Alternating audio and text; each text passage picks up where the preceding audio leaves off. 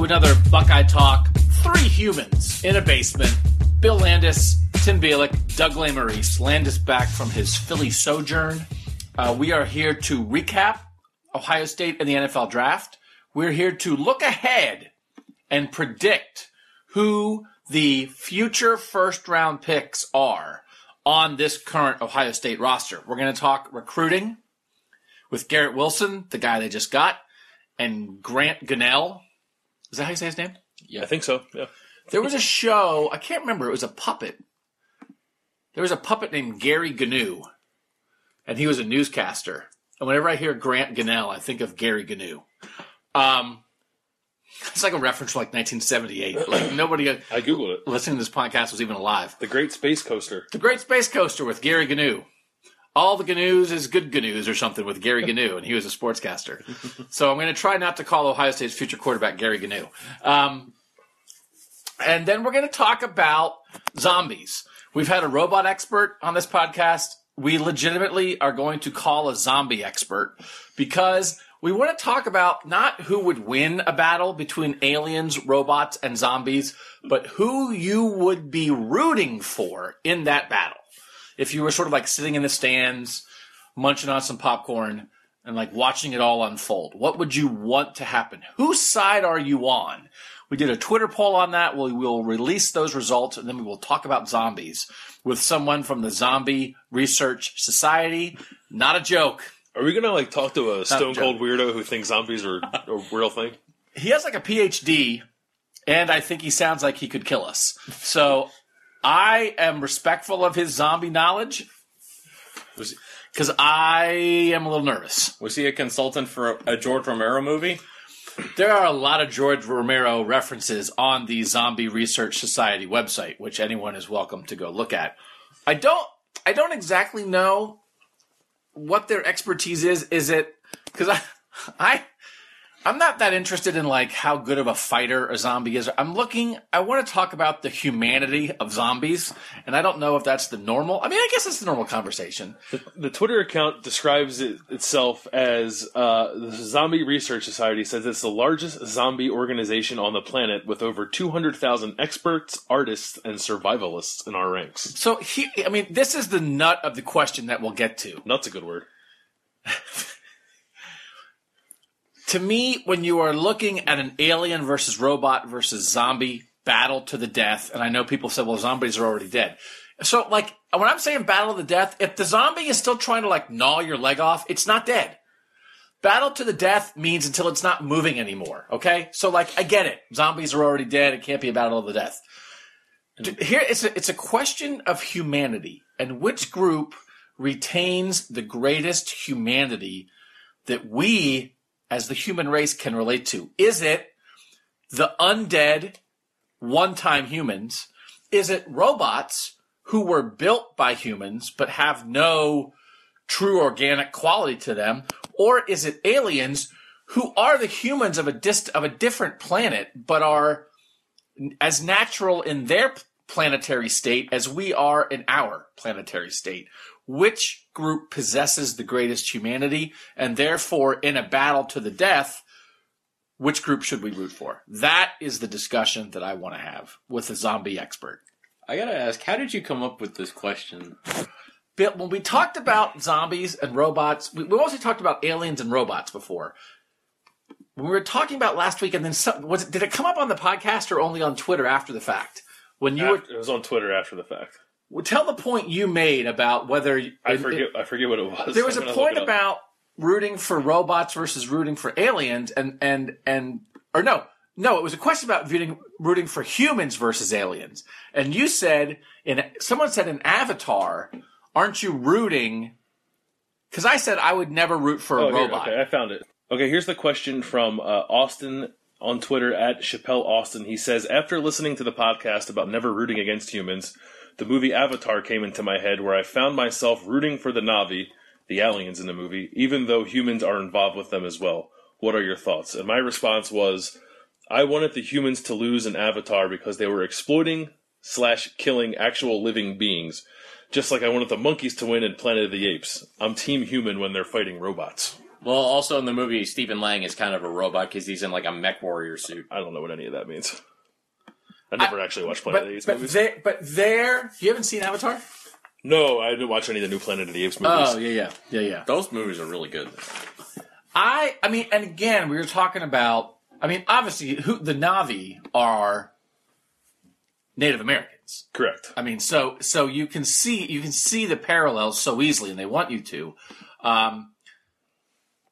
But it is a search for humanity, Landis. And in that situation, you found the humanity in an alien race more than you found in the humans who were just like trying to dig everything up for that metal. Yep. Which is what brought us to robots versus aliens versus zombies and the search for humanity. And we'll get to that after we talk about the draft.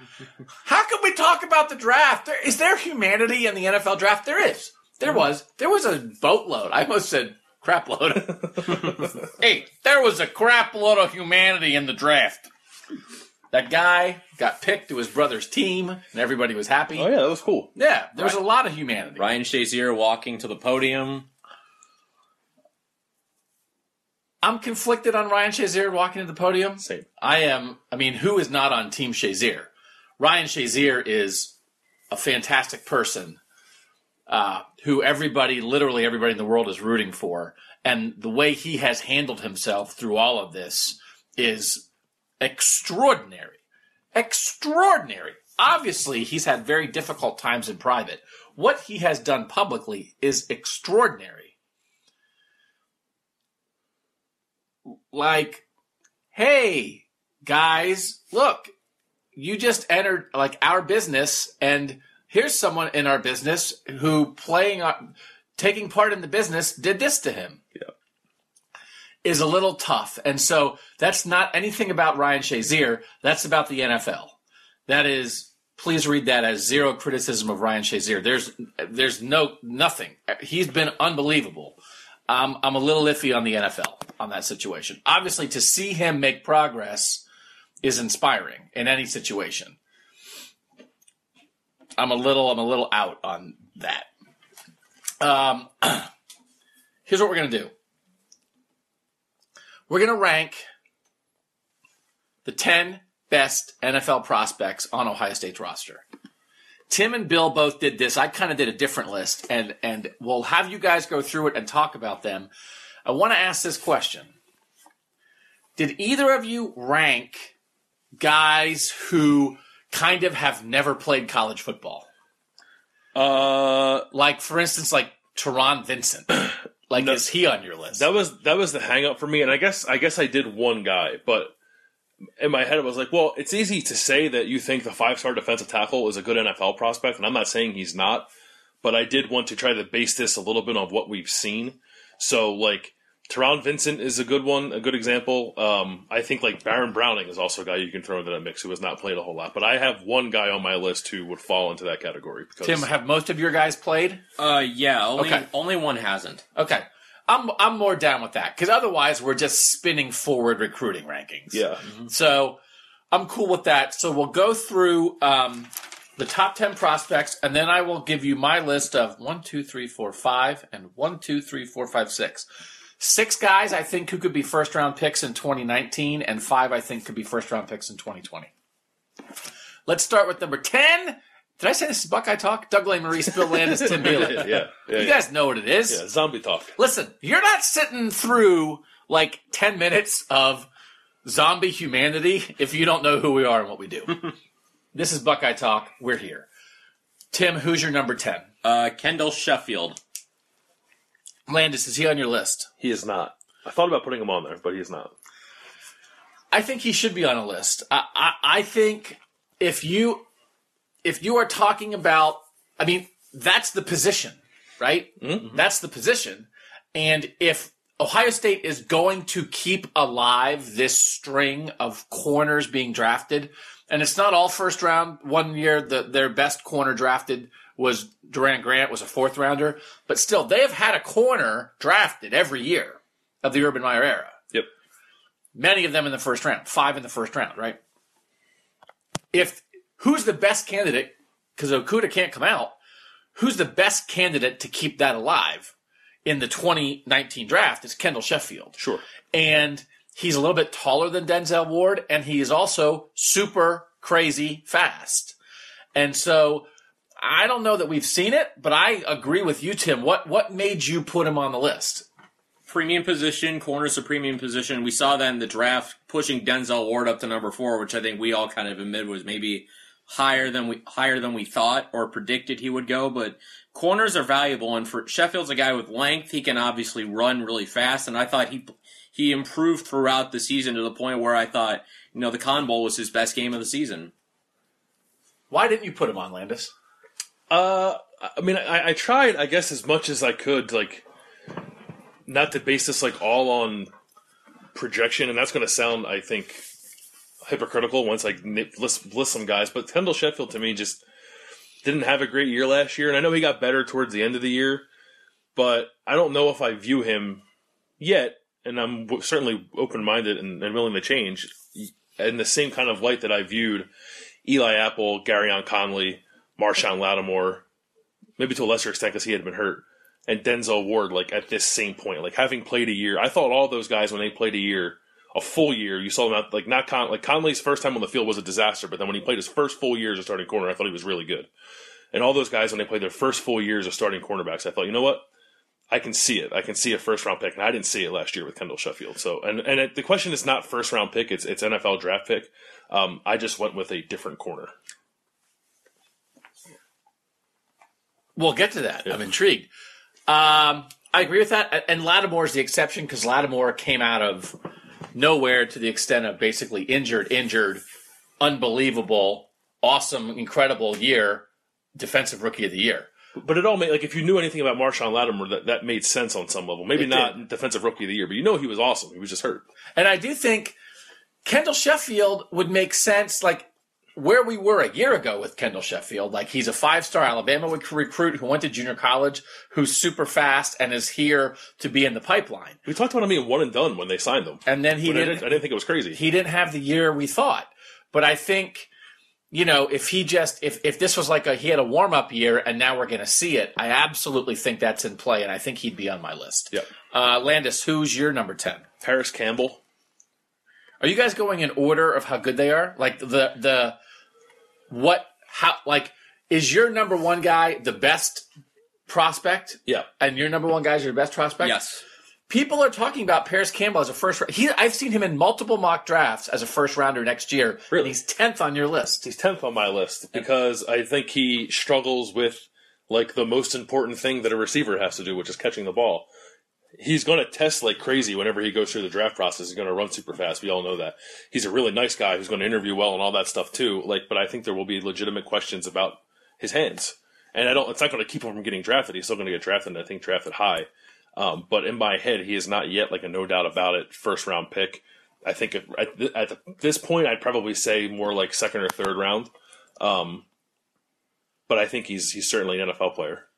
Where is Paris on your list, Tim? He's not. I would have him at 11, and for the same reason. Okay, I got to start off by saying, not impressed with your list so far. You don't have Paris Campbell on your list at all, and you didn't have Sheffield. I am shocked by both those things. Go ahead. Because I've seen They're too good, man. I think I've seen the same mock drafts you've seen, and I'm trying to figure out in the NFL where it's not quite as positionless as, for example, the NBA is in basketball. The NFL still is strictly by positions, and we go strictly by where Paris Campbell, their teams are going to want to select Paris Campbell as a wide receiver. He has problems within past 10 yards of line of scrimmage holding on to the football. That Indiana drop still sticks in my mind. Is if he's going to be a first-round pick, I replay that over and over in my head, and I think that alone could keep him out of the first round. So basically, you're saying, you think you have... obviously, you guys, you think he'll get drafted. You just think you have 10 guys who will get drafted higher. These are my 2 words for Paris Campbell's draft prospects. 2 words.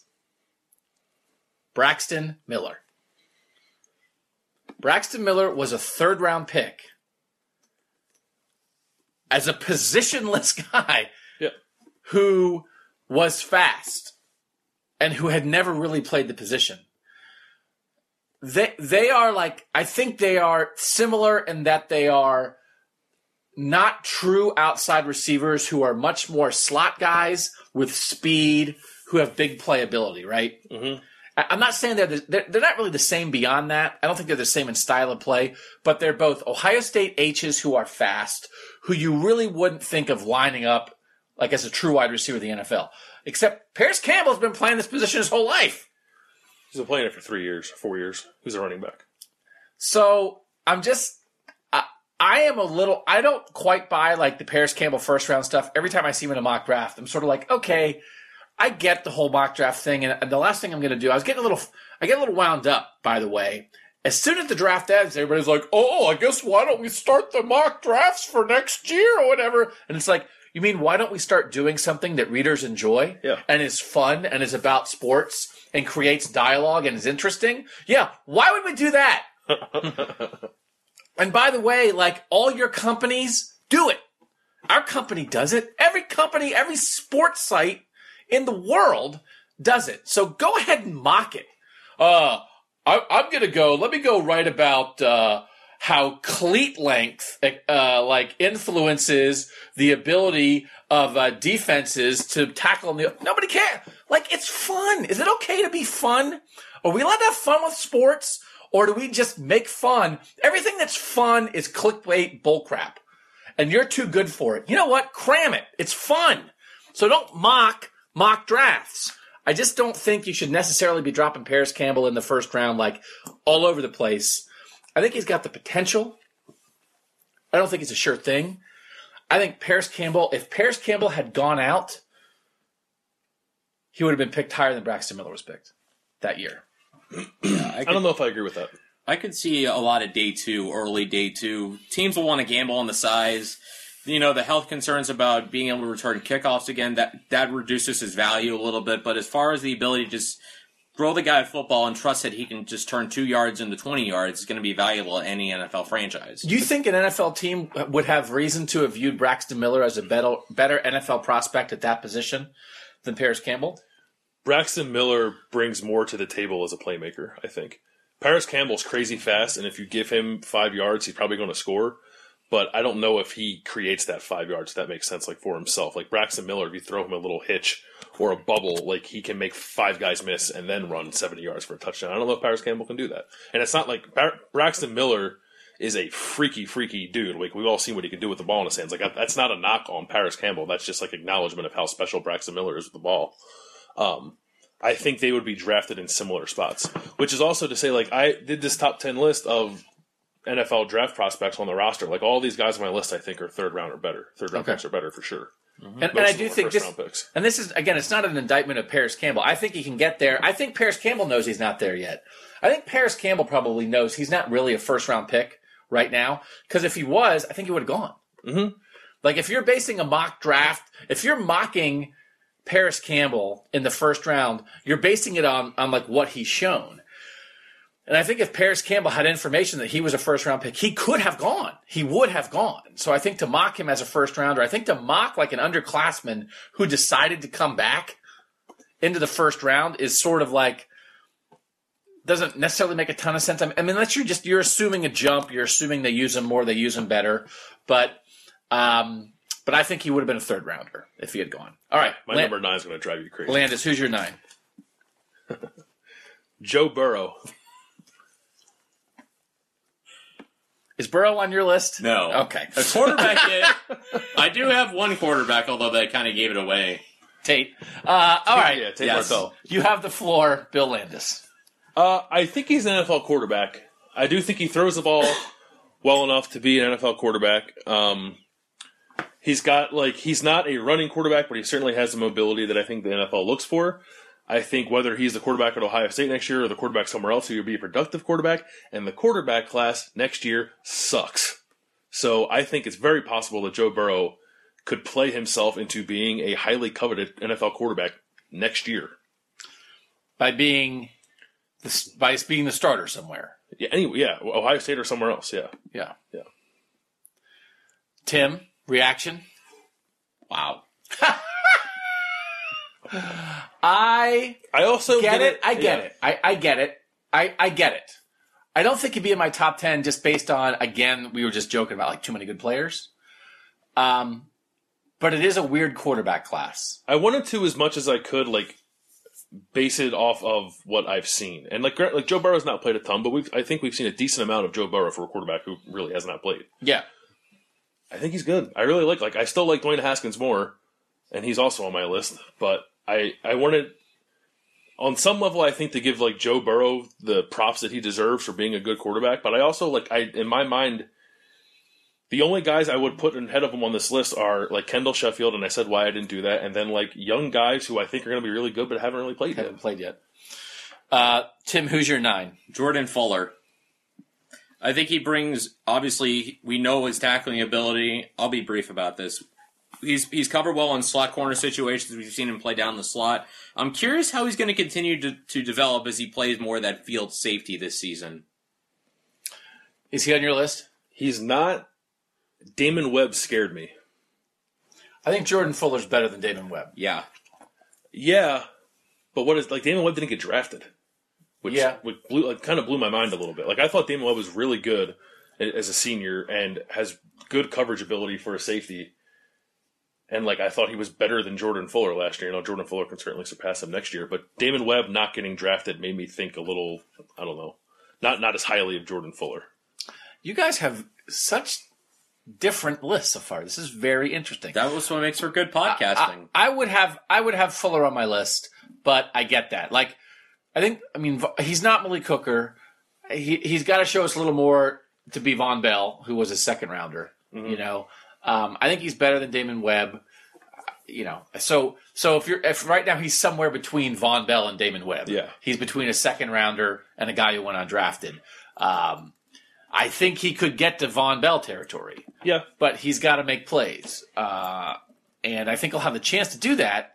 But again, that's. We saw a whole year of Jordan Fuller, but that's still a projection on Jordan Fuller, because if Jordan Fuller was in the draft right now, I guess he probably would have gone ahead of Damon Webb. I think he would have been drafted. He would have been drafted, I think. But he wouldn't have been a first 3 rounds, I don't think. Yeah. Mm-hmm. Tim, who's your 8? Austin Mack. Is he on your list, Bill? No. Tell me why he's on your list, Tim. Big receiver with big size. I feel like we've already seen an ability to make some tough catches. The butt catch against Oklahoma sticks out on my mind. So does the Michigan catch, where he holds on despite taking a vicious hit. I'm curious how much his workload is going to increase this year, regardless of who's the quarterback. I feel like he'll be targeted more, and I feel like that'll significantly ramp up his draft stock. Why didn't you put him on, Bill? Nothing more, I guess, than I feel like I haven't seen quite enough. He's another guy who I think can get there, and I think it's important to not harp too much on production when it comes to Ohio State receivers, because Michael Thomas was not a very productive. He was productive at Ohio State, but not productive on a level that suggested he would be what he is in the NFL if you just looked at the numbers. But I think he also, in a lot of ways, passed the eye test.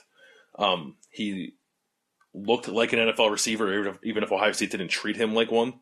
And I don't know, to me right now, if I think Austin Mack is an NFL receiver, and I think he will get drafted. But he was not among my top 10, because the threshold for me for being a top 10 guy is like a 3rd-round pick. And I don't think Austin Mack is there just yet. 23 career catches, 302 yards, 2 touchdowns. He would not be on my list. Again, he can get there. But I think he has farther to go than some other guys. We keep saying that we think I think a lot of guys on the beat think that Austin Mack will be the receiver that emerges from this group. Mm-hmm. I don't think that's guaranteed. No, I wasn't. I think that also, but the receiver group in general, to me, I don't think anyone really warranted being on the list outside of Paris Campbell. Okay, so who's your 8, Landis? Michael Jordan. Is he on your list, Tim? No offensive lineman on my list. Wow. All right, I got it. I think that's a misfire. I will say this. There was somebody, I can't remember what it was that I saw, but I saw, it's like I saw a thing on Twitter. No, I saw the same. But there was a thing that was like they were looking at Billy Price tape, and they were like, "Who's that 73?" And I was like, "Yeah, you don't know that yet." Michael Jordan was just sitting on somebody. He just knocked him over and plowed him into the ground. I don't know anything about Quentin Nelson other than that everybody thought he might have been the best pure football player in this draft. He can bench press a house, right? So All I'm saying is, I think Michael Jordan could be a first-round pick someday. Yeah, I think it's funny. It's like people scouted Billy Price and was like, "Oh, who's 54?" And then people scouted people scouted Pat Elflein. Like, "Who's 54?" And people scouted Billy Price like, "Who's 73?" And I think like there is a benefit to being the guard that plays next to an awesome center because people are looking at you even if they don't want to or mean to. So I think Michael Jordan is a guy who has caught some people's eyes. Now he's not a perfect guard prospect, and honestly, I don't even know. Like I had a conversation with him a few weeks ago about being a tackle because I think that's what I thought he was going to be when he came here, and I think that's what he thought he was going to be when he came here. And it looks like he may never play the position at Ohio State, but he's a 6'7". 6'7", 310. Mean dude who plays really hard and I think will check all the boxes that people look for an offensive lineman. I think is an athlete for his size. I think he'll be. If he comes out next year, I don't know, but if he plays all 4 years, which I think he might, it wouldn't surprise me if he's in the conversation for best guard in the draft. Yeah. I think 4-year starter. I think he has scratched. He's a 2-year starter, and I think we haven't seen close to the best of Michael Jordan yet. Yeah. He is. I think we're going to see like that meaner side. He's a monster. He's 6'7", 310. At a guard, I think he could play tackle. He could play guard. You just start thinking about Ohio State offensive linemen that have come through here, and I think he is very interesting. Yeah. So, Landis, who's your 7? Isaiah Prince. Tim, is he on your list? No, he said he has no lineman. Oh, that's right. All right. I would not have put Prince on a list, and you have him ahead of Michael Jordan? Mm-hmm. The guy that they decided not to make the left tackle. That has spooked me. I mean, right tackle, you need right tackles too. Like, I don't think he'll be a first-round pick because typically you're not drafting. Well, I shouldn't say that. But I think that will spook people as well. He's 6'8", and he's going to have, defensive end athletic traits when he goes to the combine. People are going to fall in love with that dude. Like, his film, especially from 2016, is not great. Better last year. I think it'll be better this year. And I think he is athletic enough and the physical profile of Isaiah Prince is enough that I think he'll be considered for a second-round draft pick, maybe a third-round draft pick. I get that. Again, I was spooked. I would not put him ahead of Jordan as an NFL. As when they get to the league, whenever they come out, who will be drafted higher? I would bet Michael Jordan. But I'm a little. Tim, why did you lean so hard away from the offensive line? Well, because when I look, Michael Jordan was my number one offensive lineman, and for me, it's not so much about the players, it's about the position. Guards just typically, unless you're Quentin Nelson, when you're just an absolute freak of nature, don't go in the first round. And are you ranking first round picks? I'm ranking kind of where I think guys will be slotted, and I think Jordan certainly seems like a day 2 guy to me. The minimum floor I have, like Kendall Sheffield, will be day 2 guy, and day 2 is typically where guards go. I think there's a lot of flexibility within this day 2 group. I think Jordan can be drafted pretty early in day 2 because I know the second pick of day 2 was a guard from UTEP, Will Hernandez. I think Jordan will be drafted pretty high. It's just not first round to me, just simply because of position. It's nothing on Jordan, and I just think, and I also think he's a much better draft prospect than Isaiah Prince. Again, like you said, Doug, the thing that he's going to stay on the right side is kind of worrisome. Who's your 7, Tim? Ready for some projection? Baron Browning. Did you put him in your list? I did not. I get it. But it's just not a lot to go on. Why? There's not a lot to go on. What made you put him on your list, Tim? I see a frame athletic frame, athleticism, and versatility that it's going to be so. It would be so hard for me to see him failing at the collegiate level. Not to say it won't happen, but that he won't find a way to succeed.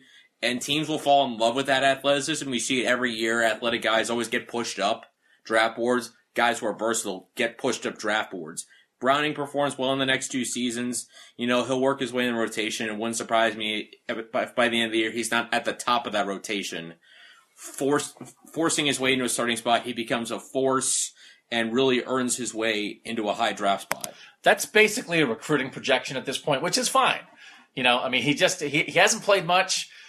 Urban Meyer said he's as good of whatever the phrase Urban used about. He's good of a linebacker as ever walked through those doors. So, I mean, that's the kind of thing that when someone says something like that, when Urban Meyer says something like that, you pay attention. So, but there's just a lot of projection there.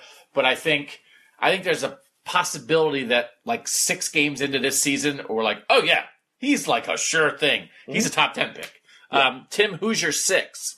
J.K. Dobbins. Is he on your list, Bill? Yeah, I have him higher. Why did you put him 6, Tim? I think this is where I get into the position of guys that I believe will be first rounders. And the thing again, J.K. falls in the same category as Jordan. It's positional for me in that running backs don't always go in the first round. I think we only saw 3 this year: Saquon Barkley, Rashad Penny, and Sony Michel. Dobbins is an outstanding running back. I think if as long as he gets the bell cow share of the carries that Doug and I feel like he deserves, he should flash and continue to put up numbers like he did last year. To me, as long as he's healthy, as long as he continues to perform the way he did his freshman year, I think he's got a very good chance to be a first-round pick. You know what? I do think, I think he might win the Heisman. I need to see a little more from J.K. Dobbins. I think he's an excellent college running back. I need to see a little more before I think he's going to be an excellent NFL running back. Because I think there's some freaky athleticism involved with that, some extreme power, some elite speed. I absolutely would have him on my list. But I think 6 is a reasonable spot for him because, I think right now he might be like a third-round pick. He was awesome. But I think there's just a little more, when you think about running backs, again, at a devalued position, you've got to be dominant. And I just don't – I'm just thinking about the NFL projection for him. He's really good. I'm all in on J.K. Dobbins. I just wonder about him being much higher than this. We're going to get Landis' 6. Then we're going to take a break in the middle of our top 10. We'll be halfway through the top 10. And we'll talk to a zombie expert. Landis, who's your 6? This is the most projection-y I got. Jeff Okudah is my number 6. Tim, is he on your list? Yeah, he's a little higher. Okay. I don't think – I feel better projecting Okudah than I do Browning, though. Because Okudah certainly has had more opportunity than a guy like Browning so far. And otherwise, they're very similar. Yeah. He's 6'1". He's a long 6'1". From the little that we've seen of him, he seems to run really well. And I was talking with Greg Schiano whenever we talked to the assistants, was 2 weeks ago. And I presented to him my theory of Okudah moving to safety, and Schiano's answer is basically nah, he's an elite corner. So and I probably more than any other coach in the staff, I trust Greg Schiano's individual evaluations of guys. I think more than any other assistant because he's been at both levels and at both levels for a long time. So that said a lot to me that he thinks Jeff Okudah is going to be an elite corner. Now, if I asked him about Kendall Sheffield and Damon Arnett, maybe he would have said the exact same thing. But I think 6'1", 5-star freaky athlete Jeff Okudah will be a first-round cornerback in 2 years. And I think it would be a much greater surprise. I would be shocked if Jeffrey Okudah does not become a top NFL talent. Now, if it winds up that he goes late in the second round or something, or that's not. But if this doesn't work, I will be flabbergasted because I think when it comes to tools, when it comes to just recruiting ranking, again, Marshawn Lattimore, unbelievable athlete. Denzel Ward, unbelievable athlete. Bradley Roby, great athlete. All these guys have come through, but I don't know that they've seen a guy like Okudah, right? With the raw gifts. And he's super smart. He came ready-made to be the next guy on this list. And if it doesn't happen, it would be crazy. Yeah. All right, that's our first 5 on each of the lists for Bill and Tim, which just were remarkably divergent. Which, again, as Tim pointed out, makes for great podcasting. You know what else makes for great podcasting? Zombie Talk. We'll be back with it right after this on Buckeye Talk. So we are back on Buckeye Talk, and briefly, this is going to be Zombie Talk. In the past, it's been Robot Talk. But the reason we're doing this is because we got into a discussion last week about, I said I would always root for humans. against robots. I'm on Team Human. And then someone asked a question about aliens, and we sort of got off track, and we'll get back to that. But I did a poll on Twitter today, and my question was, in a 3-way battle to the death, which group would you root for? And aliens won. It was 44% aliens, 42% robots, and zombies got smoked. Only 14% of the people would be rooting for the zombies. So we have Cam Carlson, who is a zombie expert. He was referred to us by the Zombie Research Society. We hooked up on Twitter, and here we are. Cam, thank you for joining us on Buckeye Talk. No, it's a pleasure to be here. Thank you. The fact that zombies only got 14% in that poll, does that sound right to you, that really in a battle against robots and aliens, zombies only should get 14%? Or should we have more sympathy for zombies in that setting? No, they're going to get crushed. It's simple. They're absolutely going to get crushed. I'm actually surprised that many people voted for it. Because they're slow and dumb, or why are they going to get crushed? Well, exactly. They're slow. They're stupid. They don't do anything. They're not the stereotypical zombies you see from the movie Zombieland or 28 Days Later or anything like that. They're the typical walkers from The Walking Dead. They don't move fast. They just kind of meander about and groan, and they have very, very little ability to function. So, I mean, when it comes down to it, sure, you might get one or two, aliens or robots just based on a swarm, but they're not going to do anything. They're just basically there for cannon fodder. But Cam, they were us. Any one of us speaking here on this podcast could wind up as a zombie someday. I'm sure as hell not going to wind up as a robot, and we can't be an alien. When we think about zombies, should we hate them? They're the undead. They're our enemy. We have no sympathy for them. Or should there be a piece of our heart that goes out to a zombie knowing that zombie was once a human? Well, that kind of depends. Do you want to be a zombie or do you want to be a human? Because that's where it kind of comes down. Do you want to be a meat wagon or do you want to be a human? In my personal opinion, no. There's no humanity. If you want to be a meat sandwich or a meat salad, go for it. You can wander around and just like Shaun of the Dead, I'll put you on a leash and put you in the shed someplace, and then we can see how much humanity you really have. But beyond that, no. Zombies are no longer human, because what makes a human is the ability to think and act and interact with others, not just I'm going to bite you. I mean, that could be fun, I guess, for some people, but in this case, no. I don't feel like getting bitten. Cam, this is Tim. You talked about how your standard for the zombie is essentially slow and dumb. Well, we come to the 21st century, we see films like 28 Days Later and Dawn of the Dead portray zombies as running super fast and just going crazy. Has that always been the standard, or did that kind of change your mind a little bit about what you think a zombie? If they were those fast zombies, do you think that would change anything? No, I don't think it would change much. But if you look at 28 Days Later, they're technically not zombies. They're infected with the rage virus. Oh, yeah. So that kind of, so that whole thing was like, that would suck. That would be really bad. Like I'd just lock myself in the basement and call it a day. I'm just gonna wait for the end of the world. Because I'm sorry, I'm not that fast. I just have to be faster than the slowest person. But when it comes to Dawn of the Dead or even George Romero's, God rest his soul, but when he did his movie, they were ambulatory. 21st century, I mean, honestly, the only way we're talking about fast zombies and like Zombieland zombies is some mechanical enhancements or something to allow the brain to retain its higher functions, because running is a higher function. Breathing is actually considered a higher brain function. So when a zombie, breaks down or becomes a zombie, it's basic instinct to just feed and walk. Those are just basic functions. So, 21st century, maybe not. Maybe another, 100 years I could see it. But right now, not really. So I voted for the zombies in that poll. I was one of the I was one of the 14%. Part of it is because they are very clearly the underdog. There's not a whole lot of intuition going on there. They like you said, they are dumb, mindless eating machines. But also part of it too was that I am Team Human. And now, Cam, you've made me feel like I'm the person who in a zombie apocalypse would not last very long, because in my first encounter with a zombie, I will spend 5 minutes trying to find the humanity in that being and try to reason with them, and then it bites my arm off.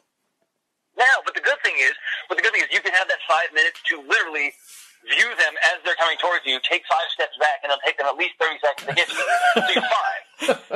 So you're absolutely good. I mean, hey, well done, and then you can, shoot them in the face. I mean, hey, you'll figure it out. So appreciate the human they used to be from a distance. Yeah, exactly. How does the Zombie Research Society define death of the zombie? Is it like in Dawn of the Dead, would say you have to shoot him in the head or decapitation, or is there another way you could? It is the ceasing of all brain function. So when you destroy the brainstem or you do massive trauma to the brain and it stops functioning.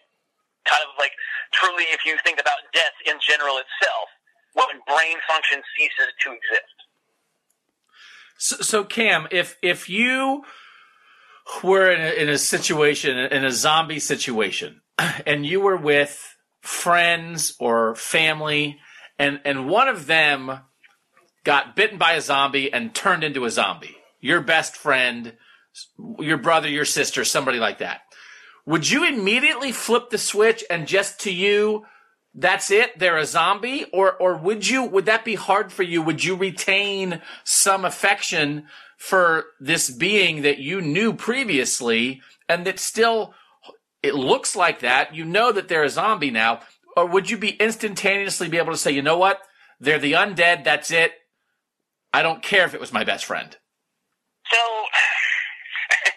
much like, and I love the movie references, much like Shaun of the Dead, where he takes Nick Frost and he locks him in the shed and he plays video games with him. I think it honestly depends on what type of zombie we're talking about. Are we talking about the harmless ones, the Neanders, the ones that don't bite, or are we talking, 28 days later I'm going to rip your face off? Well, if it was 28 days later, I think the first thought that's going to go through my mind if a loved one got bit was, this sucks, and then I'm not going to be next up on the table. So it sucks to be them. I mean, I say that now, but who knows when it would, if it actually happened. I don't know what I would do. But in this case right now, I'd be like, sorry, you got to go. It's not going to be me. Okay, so in the end, I did not know if the Zombie Research Society was an organization that was pro-zombie, that was trying to maybe like garner a greater understanding of zombies. Would that be a mischaracterization of the group to say that the group is pro-zombie?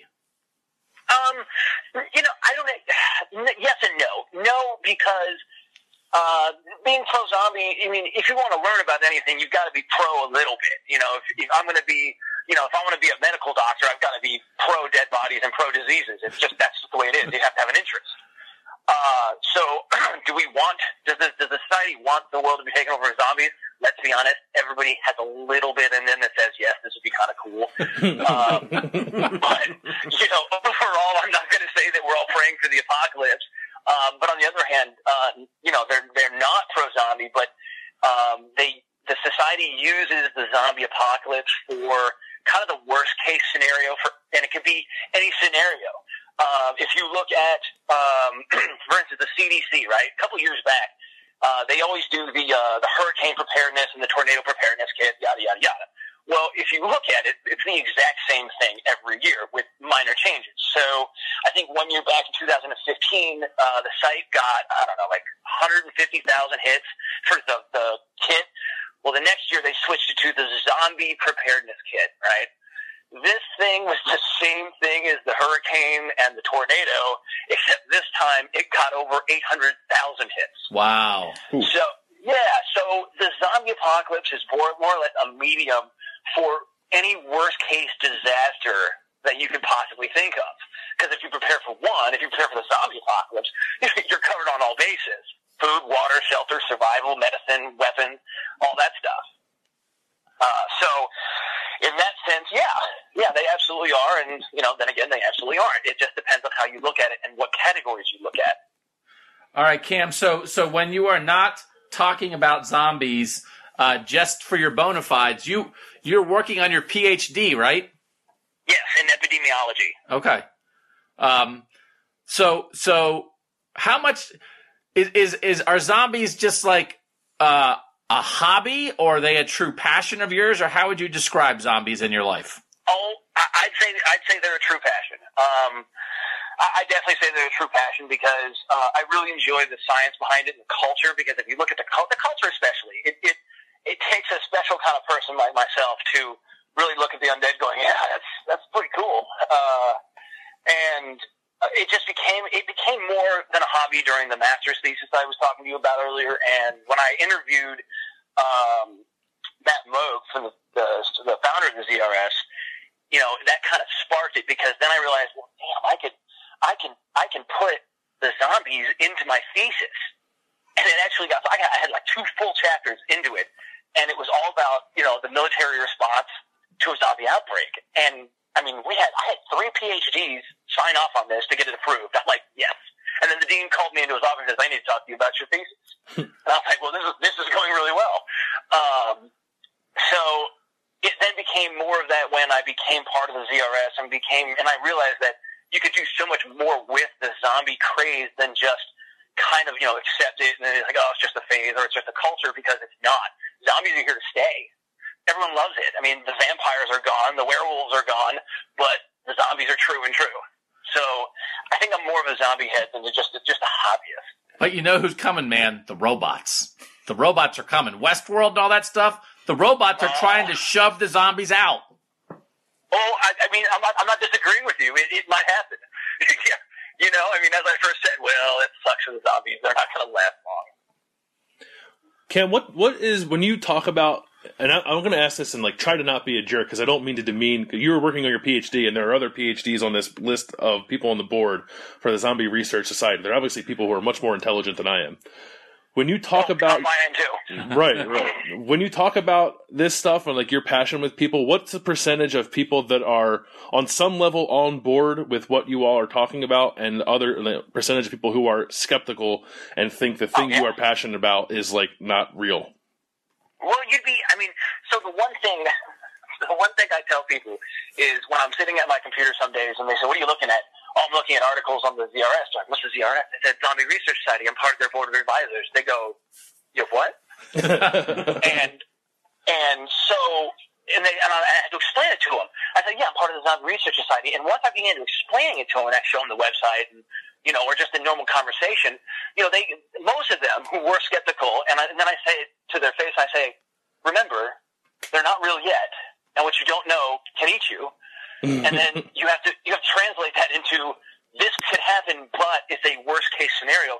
And it's amazing, because the most skeptic people go, that's not a bad reason. Okay, I'm on board with this. Let's take this down another, let's go down the rabbit hole. And it actually becomes a much more, intelligent conversation, or just than people going, stupid, no, wrong. Which, hey, if people don't want to have fun in their lives, that's their choice. That's not my decision. But I'd say 80% of people actually greet it with some kind of open-mindedness. That's high. That's higher than I thought it would be. Yeah. Which is good. It means 80% will be more prepared than the other 20. He's Cam Carlson from the Zombie Research Society. Cam, we're going to stay alert here. We're already on alert for robots. Now we're going to be on alert for zombies as well. I'm going to try to not have sympathy for them, and I think I can outrun them, so that's good. What's your question? Cam, I wanted to ask you one more thing before you get out of here, and I want to ask you this as the expert that you are. Rank these 3 things in order of how likely it is they will happen. Zombie apocalypse, uprising of sentient robots, and large-scale alien encounter. Robots, aliens, zombies. Okay. So robots most likely, aliens second, zombies last. Okay. Yeah, because if anybody has an Apple iPad or a Mac or anything like that, they know that that's going to be the first to take over. Siri's going to become self-aware and we're all screwed. And then anybody who's seen Independence Day knows that that's coming. So. And I tell you what, and that's what I think. When the robots start doing that, I think I want the zombies on my side. Like, I'm going to make friends with the zombies. I know everybody says they'll bite you and turn you into a zombie. I'm looking for any ally I can get against the robot uprising. That's humans, zombies, and aliens. That's the only way we can take the robots down, is if we stick together. I highly suggest you do not watch the movie Transcended. Cam Carlson, thank you for your zombie expertise, man. This has been tremendous. Doug, Tim, Bill, I really appreciate all the support, and I appreciate talking to you guys. Good luck with your PhD. Thanks a lot, you guys. Thanks, Cam. Thanks, Cam. Thanks. That was a lot of zombie knowledge. I apologize for my disparaging comments at the beginning of the podcast about anyone who devotes their life to zombie research. Yeah. So he's more alert for zombies than pro-zombies. That, again, the Zombie Research Society is not trying to get zombies. They're not like zombie PR, which is maybe what I thought they were. They're more like, yo, hey. If you see a zombie, don't try to give it a hug because it will bite you. So where did you guys, I want to get to the poll. Who would you root for? And it's not like who you thought would win. It's who you would be rooting for. Like, go zombies, go aliens, go robots. Tim, who did you vote for in the poll? Which group would you be rooting for? Zombies. And you voted for? Zombies. And I voted for zombies. And why did we vote for zombies? Because they're human. Because they're human. Is that why you voted for zombies, Tim? Yeah, I mean, if I had to pick who would win, I would be torn between robots and aliens, because if the aliens were the Independence Day aliens, it's no contest. But if it's E.T., it'd be the robots every day. But I voted for zombies because if the zombies win, it'd be the easiest for us to just take care of them. Either we just mow them down, or we let, which I looked up on their site, was called the decay theory, that zombies, like all of us, need sustenance. We need some sort of energy to live. For zombies, it's brains. And so one of three things would happen. Either we'd shoot them all in the head and burn them, and then it'd all be done, and we'd go on and celebrate with a couple beers or whatever. Number two, they would cannibalize each other because they realize that's their only food source. Mm-hmm. Or number three, since they're stupid, they meander around, and then they just run out of energy and just collapse. See, my vote was not based on who I thought humans could beat in the end, but it was based upon the idea that Bill Landis could one day be a zombie. Yep. And Bill Landis is never going to be an alien, but also, I don't want any part of Bill Landis robot. Because within the decaying, rotting, brain-eating body of a zombie beats a human heart. Now, I guess it's not beating anymore because they're dead, but it once beat. And to me, what has more humanity? Something that once was a human, or something built by humans? Because there were some people arguing on Twitter, they want the robots. They would root for the robots because they see the robots as like the pinnacle of human achievement. And that even if the humans are gone, if the robots are here, somehow that is, we are their gods. And the robots now exist here on Earth, and we're all gone because they took over and got rid of us. But I don't see it that way. Would you guys view robots taking over the world as human achievement on some level and some connection to humans? No, I wouldn't. If that were to happen, all I see is Christian Bale gunning down cyborgs and T-1000s. So I don't see the robots as an extension of us. I see the dead former humans as a much greater extension of the human race, the rotting, decaying human race, than, hey, we put like a plastic thing. I mean, they had it on Silicon Valley the other week. They had like a robot. I was going to ask if you're up to date on Silicon Valley, because that's been the last 2 episodes. Did you watch that? Yeah. Freaked me out. Yeah. Like, were you like, oh, that robot girl is cute, I kind of want to get with her? No. Or did you just want to like rip her face off and throw her in a trash can? I don't understand, and like, it's a television show that's not real, but this has certainly happened in real life. We've seen it before. I don't understand the human desire to create lifelike robots. Right. What's the point? But if I knew that the zombie wasn't gonna bite me, I would hug a zombie. They might smell. I'd hug a zombie. All right. That's what I wanted to do. It's about humanity. It's about the constant search for humanity, but also to give aliens a little 30 seconds. Aliens, we assume, are going to come to kill us, but I think aliens could certainly exude a humanity that, again, I would rather have a different species or race of people that still, again, is natural than something that is built. You know? That I could relate more to that. It could be very human-like, and very relatable. Yeah, but I'd rather have a human-like alien than a human-like robot. For sure, because they're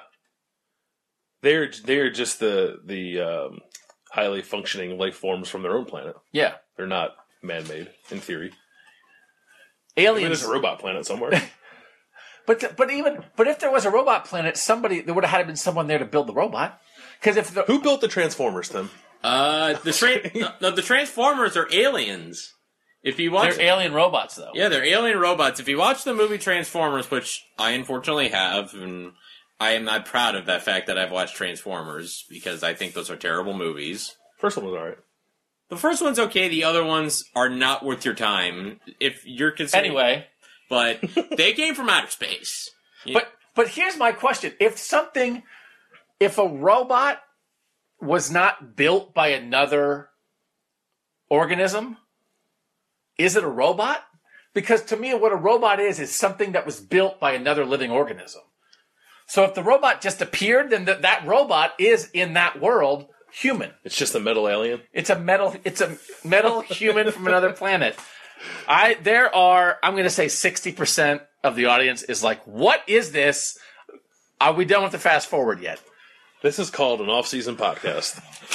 Zombie humanity. I could go. I mean, robot. I would love it's about humanity. I would love to get into a debate of who would win, the Transformers or the Independence Day aliens. That is the podcast that Tim's going to do when I'm on vacation. Same. Landis, who's your number 5 Ohio State draft prospect? Oh yeah, we're doing this. My number 5 draft prospect is Dwayne Haskins. He's on your list also, Tim? Yes. Why 5, Landis?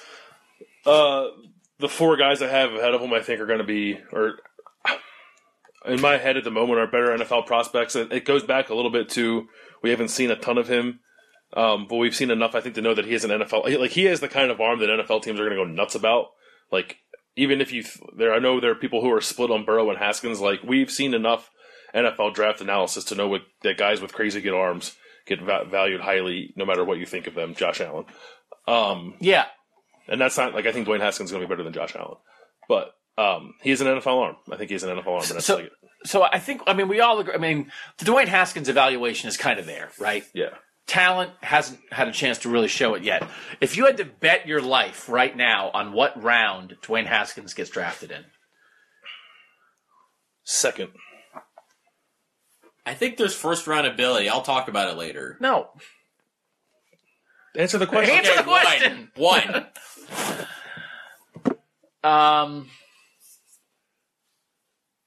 Boy, bet your life.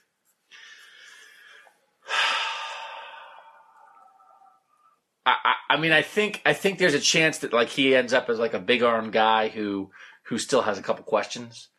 Like Cardale.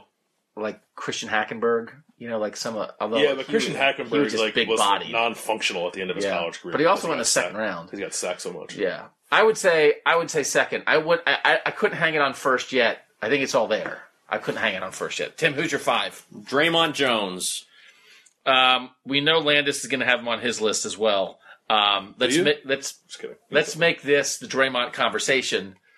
How sure are we that this guy is going to be very interesting to the NFL? Is he like a lock?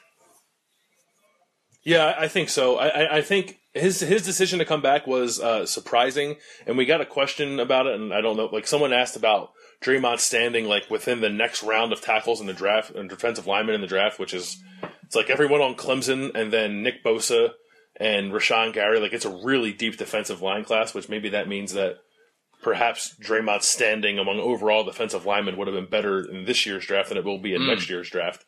But I still think he's a first-round talent he's got defensive end measurables and the ability to play inside and outside at a very high level, and I think the NFL will love him. First-round lock almost, Bielik? it's hard to say a first-round lock in this coming class because you just mentioned this class is loaded. You forgot Ed Oliver, who declared. I didn't forget Ed Oliver. I never forget Ed Oliver. Well, you didn't say him. Rashawn Gary. I mean, like they're a, but I also like I'm not 100% sure. I mean, I guess like if Draymond Jones is the 9th best defensive line prospect, he can still go in the top 15. Yeah, like, he also might be like the 2nd or 3rd best defensive tackle prospect. Yeah. I mean, I just think I don't know how much of it's I mean, I guess there's some teams that would just say we don't need that, I guess. But I also think it might just be one of those years where it's like there are more defensive linemen drafted in the first round than ever. Mm-hmm. And Draymond Jones is like the 4th guy drafted at his position and like the 18th guy drafted overall. Yeah, I think that's very possible. You want to know where I had him? Yeah, where do you have him? I had him 3rd. 3rd. All right. So you have him 3rd. You had no. Where'd you have Haskins? 5. Who's your 4 then? J.K. Dobbins. Dobbins is 4. Tim had him 6. You think he's got Landis? You think he's got what he needs as an NFL guy pretty much right now? I mean, he'll be a sophomore, so maybe that's too strong to say. But I think he's a dynamic running back. He can make plays horizontally. I think he's a good enough downhill runner. I think he'll be good in the passing game. He's built solidly. But when I first making the list, I was like, he's kind of small. Like he's listed as 5'10", I think. Yeah, he's listed at 5'10", 212 pounds. 212 pounds, I guess, is a little slight, but he'll be bigger than that by the time his career's over. I think he'll probably be like 220-ish, 225. I said it last year when we were watching him play, and part of it is based on size. Like, he reminded me a lot of Doug Martin. Doug Martin was a first-round pick at the end of the first round. So, I think that J.K. Dobbins has the potential to be a first-round pick, and I think he is close to being ready for the NFL. The guinea pig, they call him. The muscle hamster. Same thing. Yeah. All right, so Landis, 5 Haskins, 4 Dobbins, 3 Draymond Jones. Tim has 5 Draymond Jones. Tim's who's your 4? Okudah. Okudah is your 4. We had him 6 on Landis's list. Okay, so you just think, again, there's a little bit of a projection there, but he did play a decent amount last year. You just think it's there. Yeah, I mean, NFL teams love tall corners. I think Denzel Ward is the exception. A guy who didn't have prototypical height that was a number 4 pick. But tall corners, athletic, as long as production's there, he's going to go pretty quickly in his draft. Who's your 3, Tim? Haskins. Haskins is your 3. Okay. Ooh. And I say that because of the way the NFL always pumps up quarterbacks. And looking at mock drafts, depending on who you look at, Drew Lock from Missouri and Clayton Thorson from Northwestern are in the first round. That's my argument for Dwayne Haskins being number 3. Yeah, it's just a very unfamiliar group of quarterbacks at this point. Justin Herbert, or is it Hebert? Is he Bobby Hebert's kid? Or is it Herbert? The Oregon quarterback is a guy who's way up there. Shea Patterson. I mean, there's a lot of untested guys. So obviously, you guys, I think everybody would have the same top 2. And I'm assuming number 2 is Drew Chrisman. I will say this. I just wrote down all the guys who I thought should be in the conversation, and I wrote down his name. Really? Yeah. Nice. Yeah. And Bill, I thought of you when I saw the punters go back to back I think it was either the 3rd or the 4th round when they went back to back. I thought of you. I wasn't watching it, but I felt it. I felt it happen. Yeah. Maybe I don't. Do you guys both have Chase Young 2nd? I do. Yeah, but I think it's possible that it flip-flops by the time they're both ready to go to the NFL. Yeah. Because Bosa, and obviously everybody has Nick Bosa first. Again, Adam Schefter tweeted right after the draft that he talked to 2 NFL personnel people who said Nick Bosa might be the number 1 pick next year. I think it's a very similar evaluation on both of those. Just Bosa's a year older, has a year more of showing stuff, but yeah, I mean it's basically the same evaluation. Monster athlete and a monster athlete at a premium position who's being trained by a coach who makes you a technician and who has a history of sending guys to the NFL. Mm-hmm. It's a pretty easy formula. Yeah, and people aren't going nuts about Chase Young now with good reason. When they start watching Nick Bosa, they're going to be watching Chase Young, and they'll be having the same conversation about Chase Young in 2 years. And I think when it comes to Bosa and Young, Schefter's report is pretty interesting to me. Probably the only thing that could possibly keep Nick Bosa and Chase Young, in my mind, in their drafts from possibly going number 1 is quarterback. That was the only reason Joey Bosa, I think, went number 3 in his draft was because Jared Goff and Carson Wentz were 1 and 2. In a non-quarterback draft, those guys could easily be number one. But If Clayton Thorson gets drafted ahead of Nick Bosa, I'm going to go burn down the NFL headquarters. You know what? I was going to say, I think we need to get a little edgier with our things that we guarantee. And so, since there's a thing out there of a guy's going to eat horse poop, I was thinking that we could make it. I was thinking Tim could guarantee something, and he would say, "I guarantee this will happen," or "I will eat a vegetable." I will take a bite out of a habanero pepper if Drew Lock is picked above Nick Bosa next year. No, I want you to eat like a whole stalk of broccoli. Yeah. No, habanero pepper is technically a vegetable. Don't you want to make it painful? Yeah, I think broccoli you would be more eating painful. like a normal human-sized serving of broccoli would be painful for you. And I was going to say, like, I could eat, like, if I'm wrong, if Nick Bosa doesn't go in the top 5, I will eat sour cream on a baked potato. Like, I'll eat, like, Alfredo sauce. I'll eat soft pretzels. And so you and John Bosa will just sit around and eat a big batch of soft pretzels. There's a guy. So my list, I had 6 guys as possible first-round picks in 2019. Fuller, Haskins, Sheffield, Draymond, Bosa, Campbell.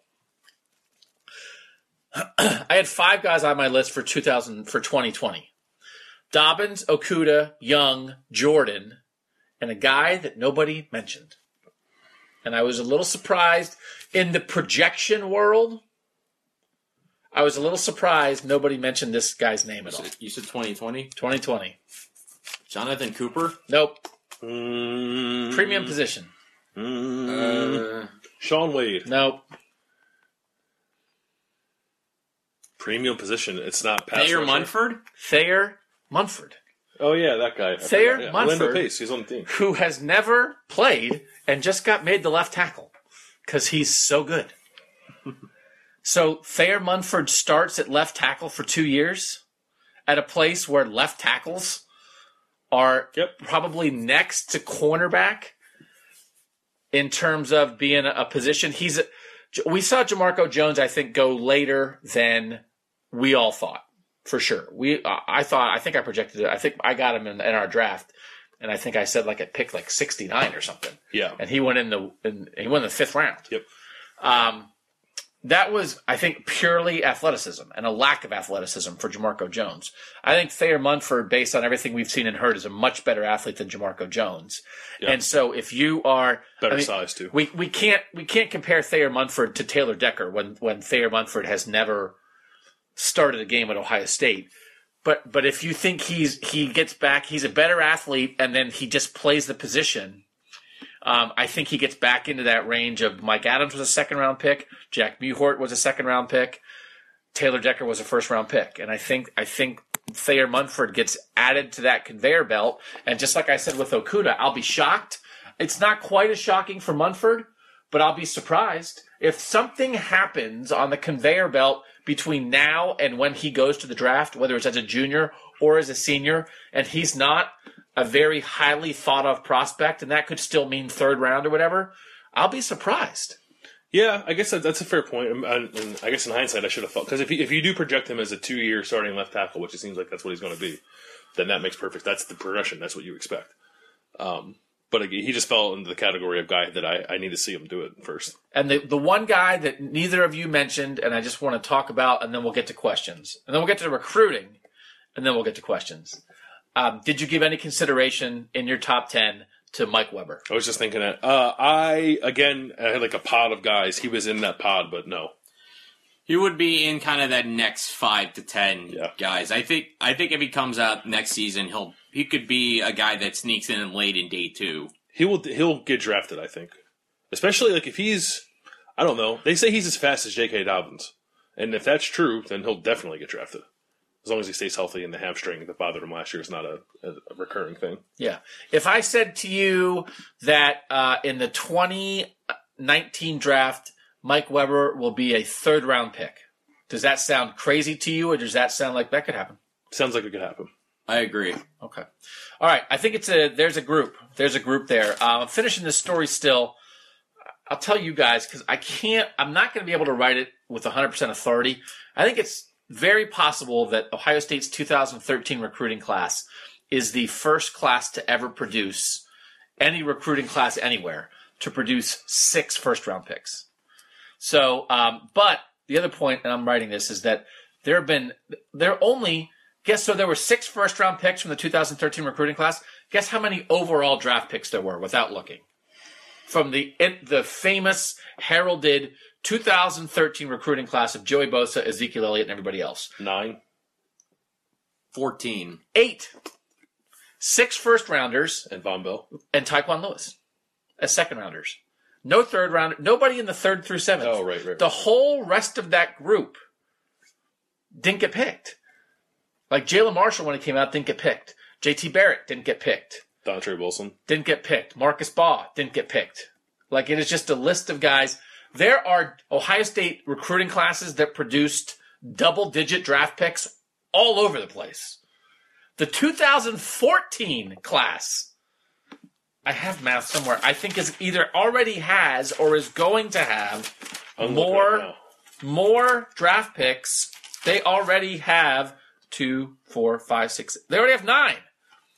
McMillan, Lattimore, Samuel, Jamarco, Holmes, Hubbard, Noah Brown, and Hooker. And Campbell's in that class. Dante Booker's in that class. That's 9 already. The 2014 class produced more draft picks than the 2013 class. Crazy. Which is crazy. But it's just they had 2014 class has 2 1s, 2 2s, a 3, a 4, a 5, and a 7. And that other group, all those other guys who might have been picked, they just never got picked. Yeah. Fascinating. Let's talk recruiting, since we're talking recruiting. On the list of Urban Meyer's, let's use the phrase, most important recruits. And I'm not asking you to rack your brain, and you guys haven't covered the entire Meyer era, and I don't know what the hell I'm talking about. But just knowing, having the general knowledge.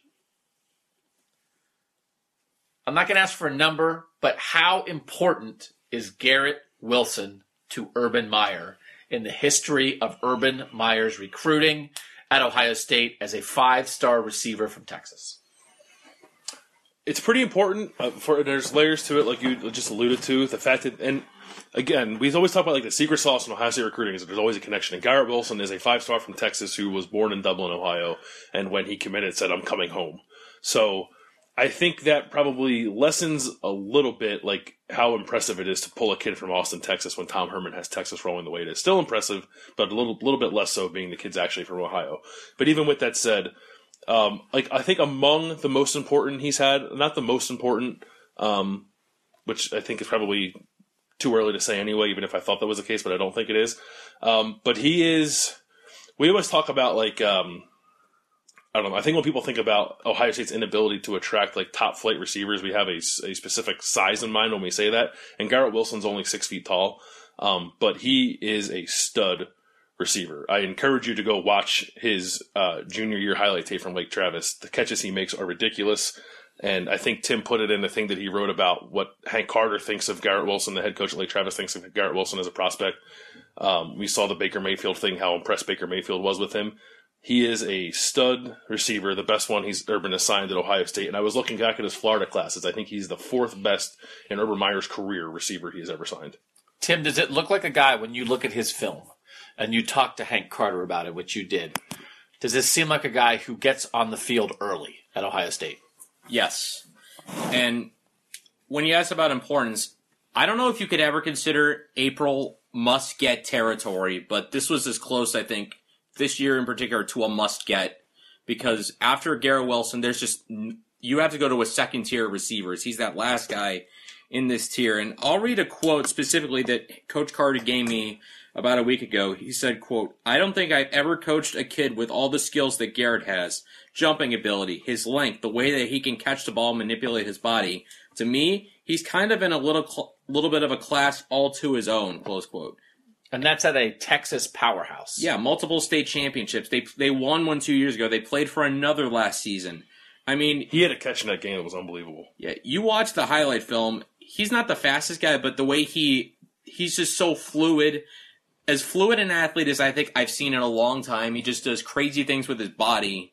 as far as, makes moves in the open field. And again, there's a segment in the penultimate episode of Behind Baker, and here's a quote. Here's quotes going back and forth. Baker Mayfield saying, "I don't think Lake Travis has ever had a specimen like that." And Carter responds, "I've never seen it. I've never even coached against another one like him." It feels to me like he might be like what a lot of people thought Trayvon Grimes was going to be when he got here. Yeah. That he's like again, we keep talking about, Bill, you've written about it a lot, all the athletes they get at receiver that are sort of learning the position when they get here, but like a ready-made guy. And maybe Jalen Harris is that guy. Maybe somebody else in the last recruiting class turns into that. But if they need, it's just in talking about all these draft picks and all these at cornerback and defensive line and offensive line, and we don't talk about it at receiver.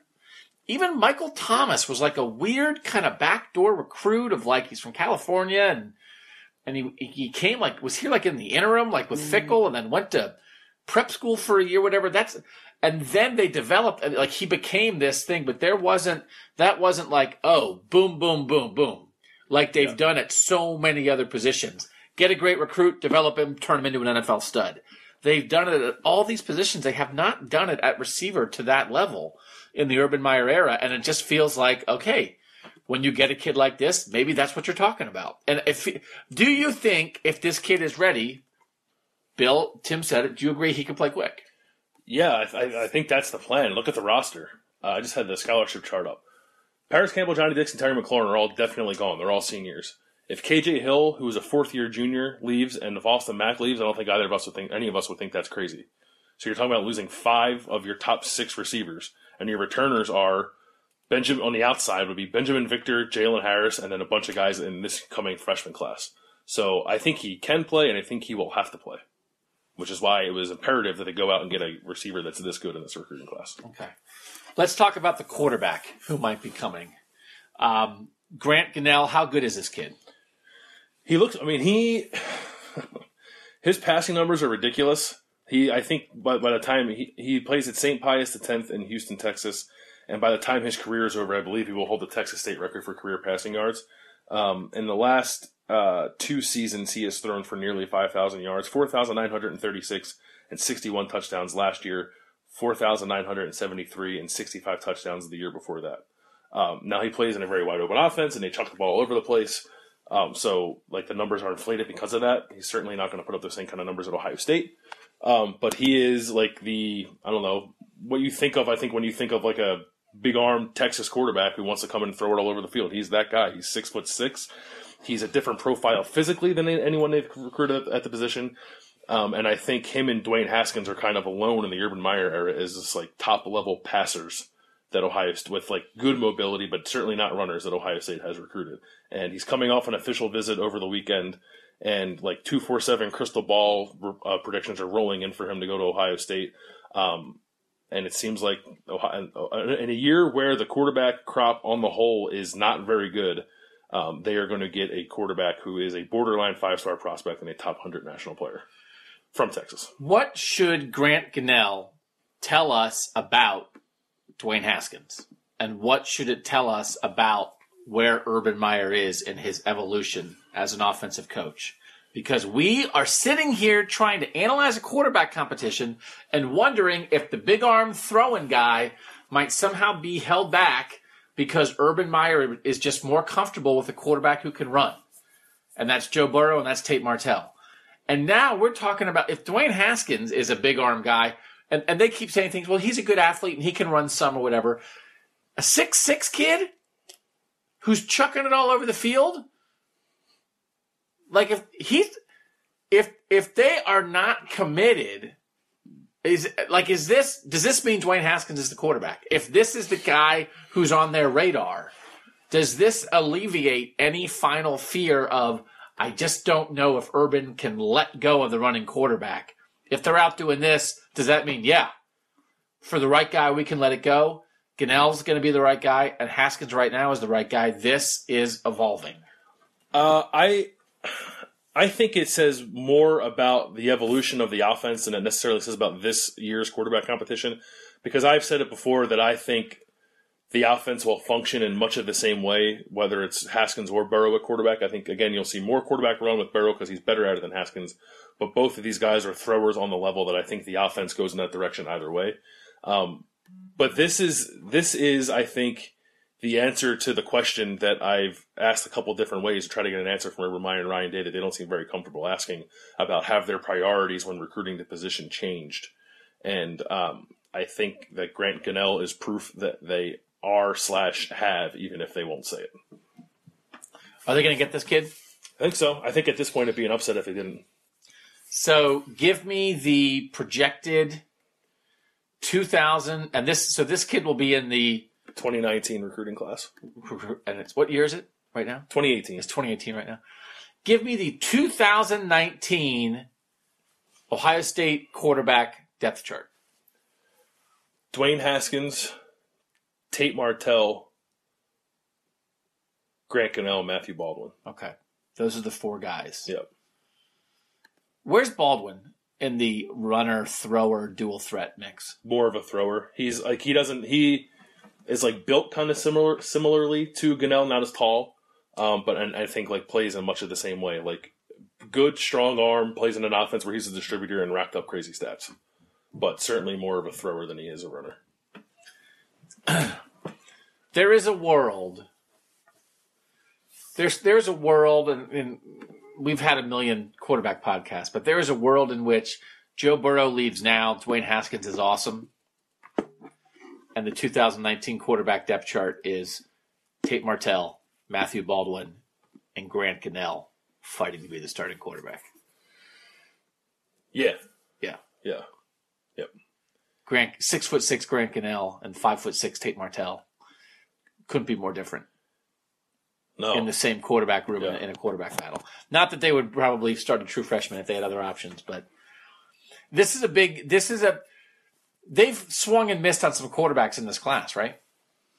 I think for a while Gunnell has been their top target. Really? I think there are other names, and we've listed them. There was a time where we thought it was Grant Tisdale, who's also from Texas. He's from Allen, Texas, who fits the mold that you would expect Urban Meyer to recruit. Much more of a runner than he's a thrower. He's not very polished as a passer.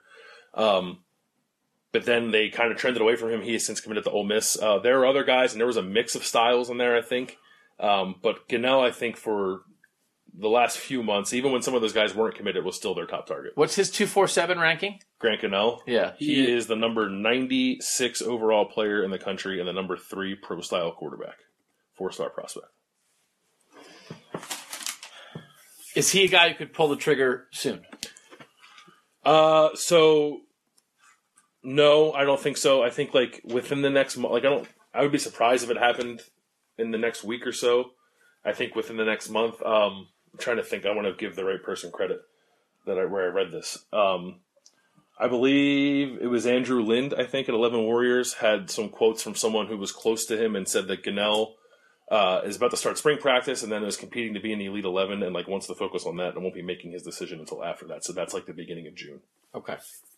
By the way, my math was bad. The 2014 class has 8 so far. It doesn't have more than 2013, but it has the same amount. 8 with Paris Campbell, Johnny Dixon, Demetrius Knox, Terry McLaurin. Still to come. Certainly Campbell will add to that. All right. What do we got from the peoples? All right, well, I put out the call for questions, and today people have responded. And he's the love guru. Yes. We got to do a review, too. Do we want to start Oh, yeah, I'll pull that up. the podcast review? Yeah. Oh, I got one. We don't have any new ones from last week, so I'll go back to one we did not read. This is from We April. don't have any new ones? No, well, we didn't tell people to do them, so we got to tell them to do them. Man. Send us reviews next time, and I'm also disappointed we still have no new suggestions for our 5-star review of the week's format. I asked people It's the Garrett Wilson 5-star review of the week. Yeah. Yes, so this one is from April 19th from Hook'em for Life, and it says the title is SOS from the SEC. I'm a college student at an SEC school. Yes, it is as obnoxious as it sounds, and need a weekly break from the monotonous droning on about SEC football, and this podcast does the trick. Whoop.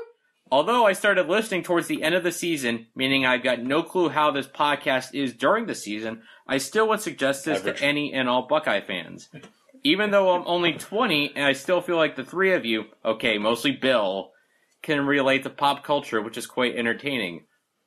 Come on, Hook 'em for life. I think I'm pretty hip with pop culture. Migos.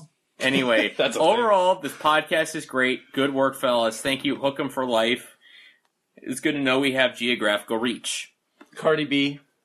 Also a thing. Well, last week we also talked to a guy who's from Jake Fromm's hometown, so that's 2 reviews from SEC territory. We're penetrating SEC country. That's good. All right, what's your question? All right, I will start. Do we want to start with the Love Guru question, or... You do. Yep. All right, this is the only one I think specific Love Guru, when Bill kind of called me that. Chase Richardson, our boy, at ChaseKR19. Tim, where should I take my girlfriend for her birthday? Okay. Now, I've done this before, taking my girlfriend to a birthday dinner. I'm going to miss her birthday because we will be in Arlington for TCU, so I unfortunately will miss my fiance's birthday. She can get a credential. We'll see about that. I would say go something simple like Olive Garden. I don't think it's a place you can go wrong, and it's going to be quality almost every time, whether it's food or service. They go out of your way to take care of you, and... who turns down opportunities for those breadsticks when they're presented? I feel like Olive Garden is the place you go like when you're in high school and you're going on your first date ever with somebody. I love Olive Garden. Chase is a grown man. Well, Plus he's down. I know Chase. He's down to Fort Myers, Florida. Take her to a nice beach bar and get hammered. or if you really want to impress her, go to a Brazilian steakhouse. If you have money to burn, go to a Brazilian steakhouse. Man. You will have a good time. He might not be 21. I think he's 21. I think he just turned 21. Yeah. Because who just turned, Denzel Ward just turned 21. And Chase said, like, I'm turning 21. And I said, what are you doing with your life, Chase? Denzel Ward's a first-round pick. I think Chase is going to grad school. Yeah, he's not a first-round pick, though. He's a first-round pick on Buckeye Talk. That's right. We should do that. I swear to God, when we are completely bereft of ideas this summer, we will do a draft of Buckeye Talk listeners. And your hearts will break. Your hearts will break. Sneela, if you're not a first-round pick, your heart will be ripped in two. G. Nilly? G. Nilly? Especially after he went out of his way to make a robot Buckeye Talk. Cynical Negro? I'm trying to think, who are our guys? Drizzy Get Busy? If somebody drafts Delillo Drizzy? ahead of me, I'm going to scream.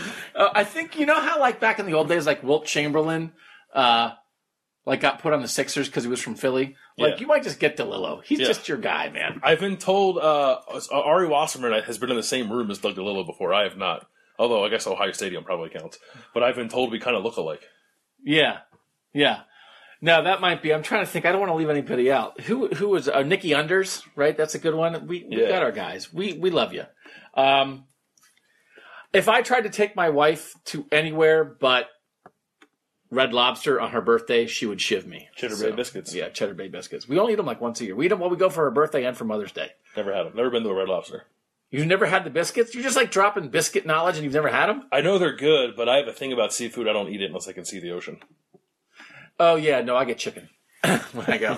But it's worth it for the biscuits. All right. Do you have a football question? Yes, it's actually a good recruiting question from Robbie Strock. Asks, have you Also guys... on the he will be in the draft. Yes. He asks, have you guys noticed any changes after the new recruiting rules, especially since we've seen some commitments recently?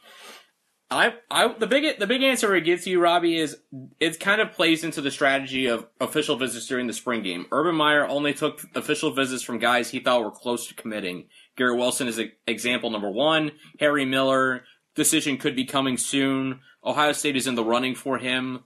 Could be example number 2. Seems like a guy who wants to decide pretty quickly. But let me ask this. So Garrett Wilson made an official to Ohio State for the Ohio State spring game, and then did he take an official to Texas? Yes. Yeah. So he, in the old rules, where you couldn't take an official till, after September 1 of your senior year, would Garrett Wilson not be committed? Yeah. I don't know. I mean, he could have just taken unofficial visits to both places and made up his mind, I guess. But I think that's possible that he wouldn't have been committed. Because at this point, there was no reason for him not to commit. Because once you go on your officials and you already have a decent idea of things, like you've gathered everything you're going to gather. Yeah. So if you're a kid who is, we can probably check on this, but I don't think it doesn't make sense to take official visits in the spring to places you're really considering, and then not commit until the fall. Yeah, and I think there are some kids who want to do that, but to Tim's point, I think Ohio State, as much as it can, would like to avoid that scenario because they don't want. And I think Urban Meyer has said this: they don't want to bring you in April and then not be able to bring you in again. Right. It's like it doesn't make any sense to do it that way. So. They either want to, if you're coming in April, they want to seal the deal with you. Yeah. And like you're ready to go. We're going to lock it down now. Come get all your information and make a decision. Or wait. Yeah. Okay. Which is an interesting strategy because I think when this rule passed, I think a lot of us thought, well, this is good for Ohio State because we know what the weather can be like here in December and January, and you get to bring kids on campus in April, May, and June when it's certainly much nicer, and that can give you like a different perspective of Ohio State's campus. And I think it's easy to like fall into that trap if you're a Midwestern program that has to deal with real winters. But I do think it's a smart play on Ohio State's part to just not bring in any kid who wants to come in. Right. Because of the timing of things. I do think, but it's always been weird to me. There have certainly been kids in the past who committed to Ohio State early, committed in the spring, before they could officially visit, and then you end up coming on your official visit like as a committed recruit. Yeah, and that'll still happen. It's just, but you end up pulling the trigger because I know you can do an unofficial stuff, but your official visit's different. That's when everything happened, all right? That's the red carpet. Yeah. So you end up making a decision, and of course it's non-binding. So I mean, like you could back out, and you could still, but the idea of like, you know what? If you want to go early, we can give you all the information early. I think that's good. Yeah, I think it's good too. All right, this one from Alan Kitchen in the draft at A Kitchen 87. Do you guys get the sense that this is a defining year for this program? I feel they really need to show the college football world that they can still compete with the elite, or they will begin to fall off as far as national perception, recruit perception, etc. No. Yeah, maybe. I get it. I think like Alabama's still up there, and like Georgia's coming, and I think Clemson has passed Ohio State. And there's an interesting struggle going on there. But like in 2014, I think, and we've talked about this before, I think we thought that 2014 was like, okay, it's Ohio State and Alabama. Let's do this for 6 years. And that's not what happened. And we're only 3 years removed from that, so I don't want to what's the word I'm looking for? Overstate that. But I do think that Ohio State is sort of like fighting for footing at the top again with Georgia, with Clemson. I don't know, Oklahoma maybe. We'll see how much staying power they have now that Baker Mayfield's gone. But I think there's a battle going on there. My no is predicated on the idea that they need to make... let me back up and say this. Every year's a big year. Ohio State can win the national championship every year. Just like Alabama can win it every year. And I think Clemson and Georgia are now at that level where you can win it every year, where it's like you don't have to gear up for anything. Some programs, it's like, ooh, you say like, oh, I can see it coming 2 years from now. Like like we've talked about that in the past, and then we've talked about how like every time you thought they were gearing up, they were better the year before.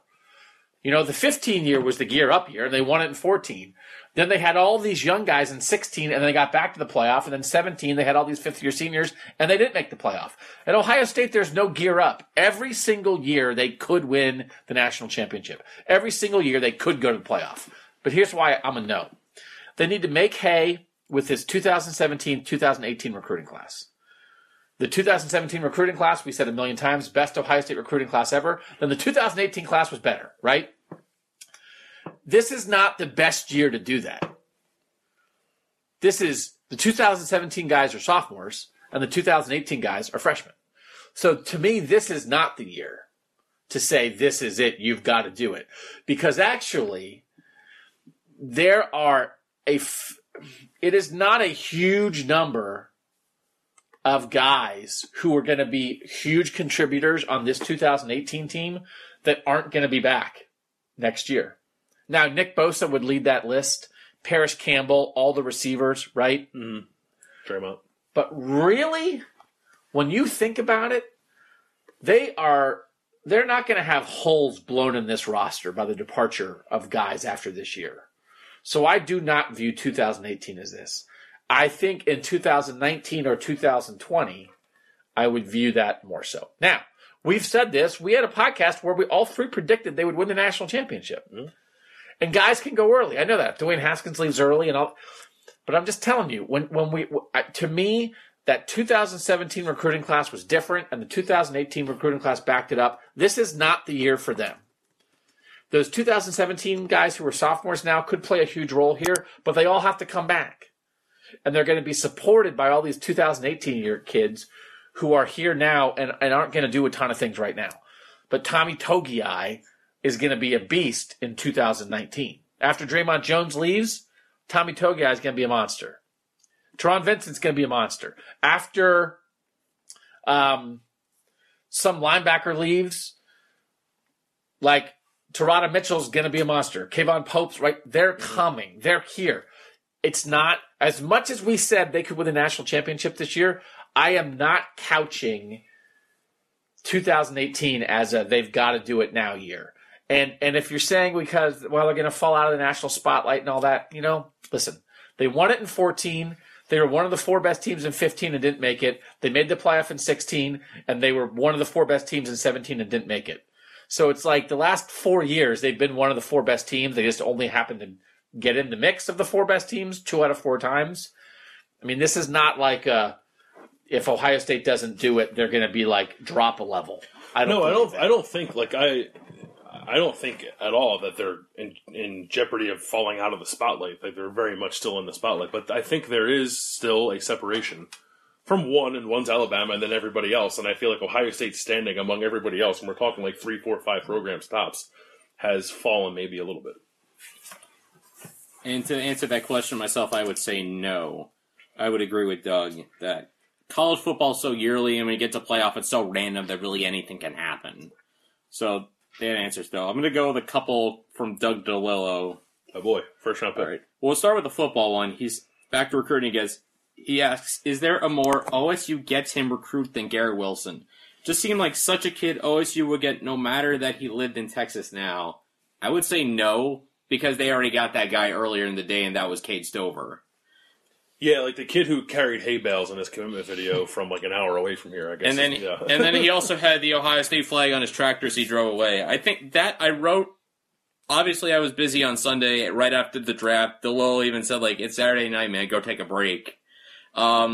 Where I said that when in terms of Cade Stover, it was always a when, not an if. Mm-hmm. I know he took the official visit to Oklahoma, and I'm sure that concerned people, but really, he was pretty much a lock to Ohio State. It's just a matter of when he was going to commit and put himself into this class.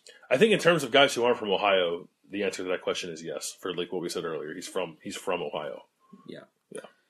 Now this is semi-food, semi-film. He asks, this is particularly directed to me, I believe. You are a big movie guy, it seems. Are you into the Marvel flicks? Doug seems like he would hate seeing movies in the theater. Am I right? What is your guys' go-to movie snack? He's so wrong about Doug.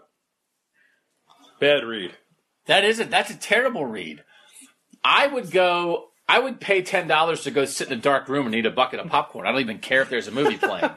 But I enjoy movies. I see every animated movie that comes out. I just don't get to see adult movies. But like the rest of the world, I thought Black Panther was like unbelievable. Films marketed toward older people.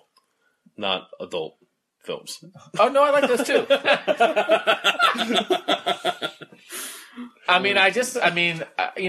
I like I don't like thrillers. I like movies that make you think. Mm-hmm. I'm not a big action movie guy, but I like a good movie with 2 naked people in it. That's a good movie. Yep. Listen, no, but I do. I love movies. I just don't get to see them. Wait till you have kids, DeLillo. You won't get to go see them either. I got a whole rack. I like Vanilla Sky, like which was like from 15 years ago, but it's like it makes you think. People know it because Kanye rapped about it. Yeah, I don't like Kanye; he's weird. Yeah. The stuff he's saying today, like Inception and that kind of thing. Like that's my kind of movie. I want to go see. I've heard people say that the Jim from The Office whispering movie is really good. I've heard great things about that, but I got nobody to see scary movies with. That's the only thing, is I need people who will go see scary movies with me. If you're one, I may have interest in seeing a scary movie with you. Hit me up on Twitter after this. We may have a Buckeye Talk scary movie meetup with Tim Bielik in Columbus. I would be down for that. And to answer Dole's question, I'm actually not big on Marvel. Like, I really don't have interest in seeing Avengers Infinity War. I honestly don't. I saw Black Panther and it was great. I enjoyed it. Infinity War just doesn't sound like a movie, doesn't sound like something you're interested in. Maybe it's oversaturation of stars that they have 700 A-list movie actors in the movie. That's just too much to follow, I think, in my mind. I saw it. It was all right. And to answer his last question, it's got to be popcorn as your go-to snack. Do you put candy in your popcorn? Huh? I mean, you guys know, people... I've heard of the idea, you would pour M&Ms or something on there, and then the chocolate melts. But then you would get into a situation, I would feel where you have to use a utensil to eat. You guys are acting like we're turning lead into gold. You put M&Ms in the popcorn. You guys have never heard of that? You've heard of it. You have no knowledge of this at all. Nope. You put the M&Ms in the popcorn, and then they melt, and then it's like you have chocolate-covered pop. But you also have never eaten anything coated on popcorn other than butter. Correct. I love movie popcorn with butter on it. Makes me sick. Popcorn. Yeah. Pretzel nuggets, sometimes. I don't understand that people who go and I'm going to get the cheeseburger. I would never do that. No, yeah. If you go to Easton, the AMC, I love how they do this. They have popcorn laid out in almost like a grab-and-go style versus you grab it and then you wait for the person to scoop it up for you. What do you think about that? It's like buffet style, right? And then you pay after you pick it up? Yeah. Oh, yeah, that's confusing to me. Yeah.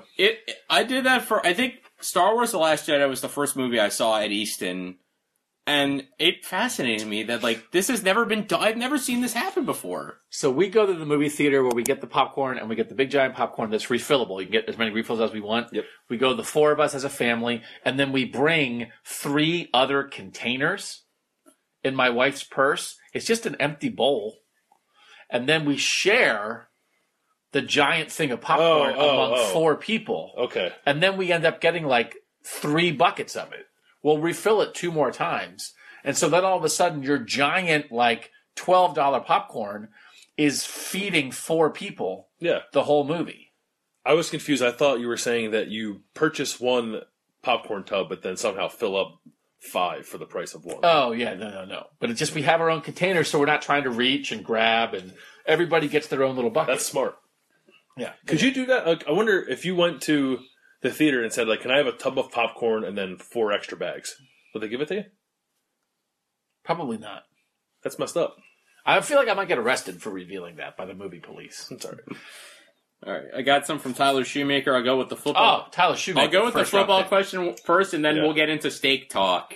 Because myself, Tyler, and Alan, we all had a steak debate back and forth a little bit about talking steak. So I'll get to the football first from Tyler Shoemaker at Buckeye Tie 23. Do you think a delayed quarterback decision would lead to division within the locker room and or lessen the trust other players have with the coaching staff? I think you risk it. I think you risk factions. I think you risk my guy kind of stuff if you wait. Everybody wants to win. I think quarterback uncertainty is never good for any team ever. So it's not like this team is any more likely to be divided by an uncertain quarterback situation than another team, but it's just I think it's just the reality. I think there might have been guys who wanted Dwayne Haskins last year, and Urban never wavered on that, but yet they're even after the Oklahoma game, it was like the media, we asked about it. So I just think it's good for everybody when a guy wins it and it's he's the guy. So it's the same thing with the Browns. It's to have a guy that the whole program can fall in line behind, I just think is better.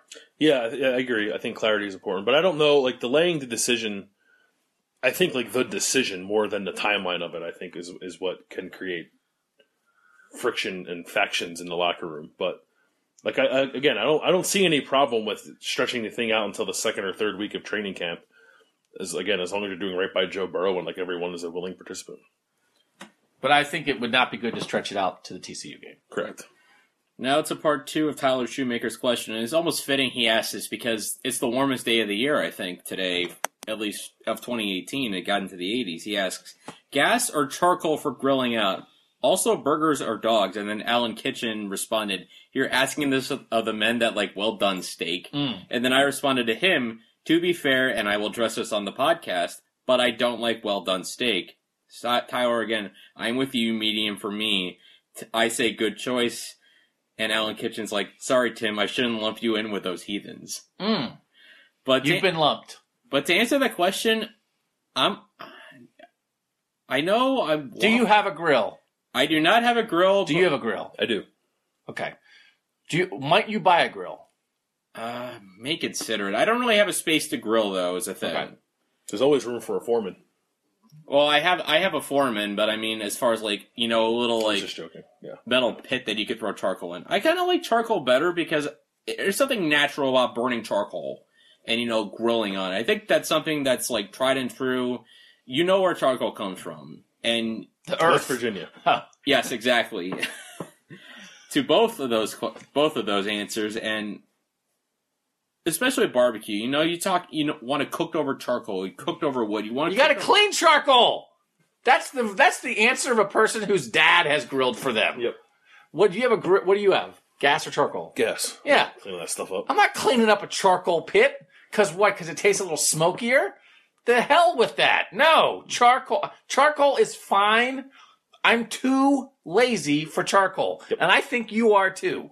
You are a theoretical charcoal practicing gas guy. Theoretical charcoal practicing gas. Okay. Well, my dad. And this is not a theoretical question. My dad has a gas grill, so. So where do you get your charcoal? You just think in your imaginary. It's like I'm out in the woods. Tim thinks I'm out in the woods and I'm charcoaling. You're gonna catch yourself on fire.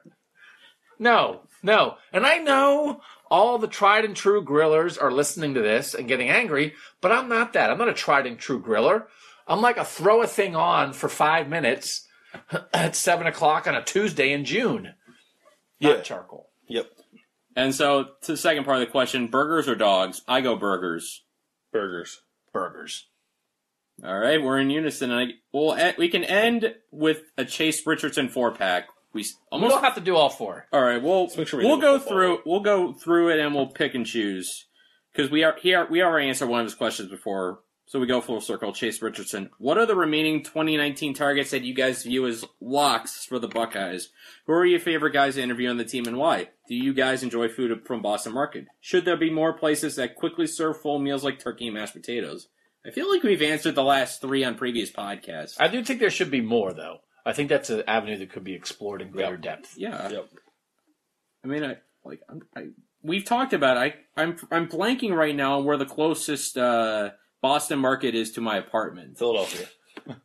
Did he have a football question that we can talk about? Yeah, 2019 targets that are quote-unquote locks. Do we have a football question? Oh, who do we like to interview on the team? That's another one, too. BB Landers. Mike Weber. Nick Bosa. Nick Bosa is bone-chillingly honest. Yeah, it's and great. Does not care.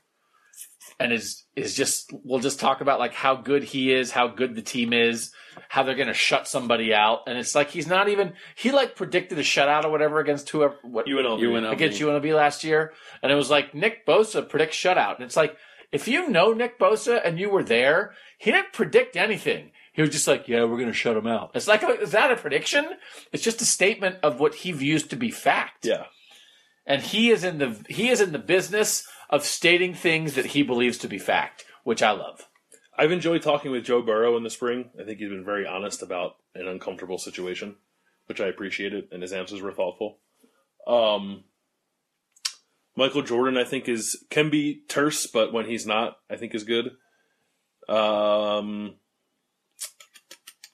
Would be it in terms of like the guys who like jump out immediately. I would definitely agree with BB. I always like talking to Paris and Johnny together. You know, some people have mixed opinions of bringing those two guys together. I think when you have those two guys in an interview session together, it's almost kind of fun to see them kind of play off each other a little bit. It makes for some fun some fun moments in there. I think Mike Weber is always very honest. Did I say? I meant to say him if I didn't say him. Yeah, you said Weber. Yeah. I'm trying to think who else. Yeah, there's some younger guys. It's hard to get a Tate read on so Martell's far. good. Tate Martell's good when we get him. Yeah, It's only been 1 or 2 times. But. Thayer was good one time we got a chance yep. to talk I to liked him. I liked Chase Young when we talked to him in the spring. I told Chase's parents that I thought like Chase Young conveyed like a very interesting like confidence while like really trying to keep it humble, but like was interesting too for a guy who hasn't done a ton with us so far. Yeah. I think he can be really good when he becomes like a team spokesman next year. We're at a place where that list is usually pretty long. There's more guys who are good than guys who aren't. Mm-hmm. And which is good for us. And to answer Chase's first question about the locks, I think the locks are already in right now. I think Stover seemed like a lock to me. Noah Potter, Ryan Jacoby was a lock. One guy we've never mentioned on the podcast, never a lock, been more on the surprise, Steel Chambers. I know no one committed, everybody raved about the name, and I was polling people, I think it was at the Buckeye Grove thing, better 80s movie action name or action villain for Steel Chambers. Ooh, I think I would go see a movie called Steel Chambers. I could see, Yeah, I think that Kind of sounds like one of the adult films. Yeah, you said that in. I could see that being an Arnold Schwarzenegger action title name, like an action hero name, like a Commando-esque movie. His name he's Captain Steel Chambers. I have a couple more. Yeah, let's do it. Sweet Morgue at sweet_morgue. Is it okay to eat a sirloin steak well done? Yes, it's what I eat. No. And will Chase Young have more sacks than Nick Bosa? Yes. You have Chase on that battle? Yeah. Because Nick Bosa is going to be doubled? Triple teamed? Yeah. Who do you have, Nick or Chase? I was going to say Nick, but Bill convinced me. I'm curious to see what the playing time division is, and I just feel like Joey Bosa's last year was such an extreme of, what do you have, 5.5 sacks? I believe that is As a correct. junior, unanimous All-American, because it was just unbelievable what people did. I just feel like 5. He had 13. He had 7.5, 13.5, 5. I feel like it won't be as extreme with how they'll double and triple Nick because of Chase Young. And I just think that got weird. Now, the thing that's going to be true is I think both of them, I think people are going to predict like double-digit sacks for both of them. And I think it's possible that like neither of them get double-digit sacks, that like this team doesn't have a person who gets double-digit sacks because most offensive game plans are going to be get rid of the ball. Can I give my prediction for who will have the most sacks next year? Yeah. Draymond Jones. Middle pressure, like an interesting guy on third downs, Like singled didn't sometimes. get to do the thing that he does best last year because of the 4 defensive ends they have. And I just think in general it's very hard for interior offensive linemen to block elite pass rushers. And I think Draymond Jones is a very good pass rusher. I think that's possible. I want to end with this one. It's not football, but I thought it was such a good question. From Josh Curie at the real J Curie 43. You're driving home from an away game and you're starving. You see the blue sign with a list of restaurants at the next exit. What restaurant do you hope is on that sign? And then he actually has a football question. That's It's late night. We're driving home from an away game. Yeah, I guess let's say it was a 1:00 kick, and it's not like midnight. It's You're driving more like at 9. So like everything's still open. Like Most things are still open. and there's some fear about like, is it going to close? I got like the lights turned out on me like while I was in the drive-thru, like at 10:00 the other night Really? at a Wendy's. I was so mad. Hmm. It's like I pulled it at 9:59. The lights were on. I looked at the menu board. My clock went to 10:00 and the lights went off. And I was like, I'm here. I'm here. If I'm sitting down, like a Fridays maybe. I want a fast food steak. I want a chain restaurant steakhouse. If we're on it's been a long road trip, we deserve a nice meal on the company dime. But it's still affordable. But it's still affordable. Like Outback. Yeah, I want Yeah. I want the $15.99 8-ounce sirloin with 2 sides and bread beforehand and an unsweetened iced tea. Yeah, I want a meal. Like I don't want to whatever. There's McDonald's and that's all that's there. I'll drive through McDonald's. But on days like that, I want. But I want a steak. I'm not a big steak guy, but I get that. I would go to Outback and I would get the wings and I would eat the bread and then I would get like chicken. But you would rather it be like a Fridays. Something where you can sit down that has a diverse menu. Yeah, so you can have a nice meal. Tim? I'm leaning more towards Bill. You know, when it's late night, sometimes you don't know what you want necessarily. So you want to go to a place that's got some options. Like a sports bar always seems like a good place. Even if it's like a local place, something like that that's got options you can pick from. Chili's is another good option, I would think. Chili's always a good option. Any, like, chips and salsa, that's where you get me. In fact, right when I left Michigan, I stopped there. That was 5 minutes from our hotel in Ann Arbor. It was the only stop I made on that Saturday night, driving 3 hours home. When it's fast food stuff, even though you're only going to stop at one place, it warms my heart when the blue sign has a variety of things. Yeah. When the blue sign is Wendy's, McDonald's, Burger King, I get sad. Yep. Mm-hmm. But if you drop a Chick-fil-A in there, Culver's, a Culver's, or a Chipotle, like your heart, yeah, you can hear birds. There's a rainbow comes out of that blue sign. If you have like a chicken option and a burger option and like a Mexican or like a Panda or something like I can feel I've had that experience. Because you know what that experience is. You're driving down the highway and you're like, oh, I got to get off soon. And you come up to the next thing and it says Wendy's, Burger King, McDonald's. And you feel sadness in your heart. Yep. Like, it's not that I'm against eating hamburgers. I've only eaten fast food hamburgers literally 50,000 times in my life. But I just want the option to not do it. I don't want, especially on a trip, I don't want a burger forced on me by a lack of options. Because when you're driving, like if you have to keep going too, like something like it reinvigorates you a little bit, like gives you another hour or 2 or 3 that you can drive if you like see something you weren't expecting. I think McDonald's or Burger King or Wendy's in that situation just like brings you down even more. And that's just a sign. That's also just a sign of like civilization. Because sometimes you get out in the middle of nowhere and it's like I mean, that might be McDonald's and a Subway and a gas station. Yep. And when you're at McDonald's or Subway and a gas station territory, there might be zombies out there. Mm-hmm. Like that tells me, okay, like I'm not where I need to be. And then when you come up to the thing, like there's a mall at that exit, there's a whole Jackpot. thing, and maybe there's 2 or 3 blue signs. You can't. You feel the smile spread across your face. You know what makes another blue sign for a restaurant? That's great. You know what makes that smile go away though? If that mall is surrounded by zombies, like in Dawn of the Dead. I have not seen that movie. I have not seen enough zombie movies to have a zombie. I haven't seen the original. I've only ever seen the 2004 one with Ving Rhames, and I think it's Mekhi Phifer. We have the meat. I'm concerned about the O-line is the last part of Josh Curie's question. I'm concerned about the O-line. Should I be? I've heard there have been multiple people who have expressed that. Like, since the tackle flip, I feel like the confidence in the O-line was somewhat high entering spring. Well, I don't know if... I think people are uncertain about center. I think some people still have worries about Prince wherever he is, based more on 2 years ago than last year. I thought he was good last year. I get that, but I'm not that worried. I think the depth on the interior is pretty good with Michael Jordan and Demetrius Knox and Brandon Bowen wherever he goes. You have 3 guys with starter experience. I get uneasiness about center, but Urban Meyer spoke very highly of Brady Taylor after the spring game and sort of made it seem like he had the job. And then Greg Studrawa talked later that week and said, no, Josh Myers had a really strong close the spring ball, and he's going to be right there with Brady into the summer.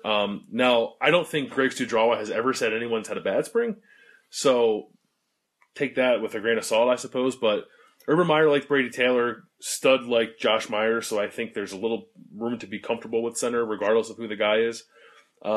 And I think like the only one I'm somewhat, and nervous isn't the right word, but like just curious about is Thayer Munford because we haven't really seen him. Everyone loves him, and maybe he'll be great, and he probably will be great, but I'm the most curious about him. I was very apprehensive last year when Brandon Bowen got hurt at right guard, and then Demetrius Knox played very well. That they are both back puts me in a very different headspace than for the last couple of years, and we've talked about that because Urban Meyer has talked about it repeatedly, about the lack of depth on the offensive line. I think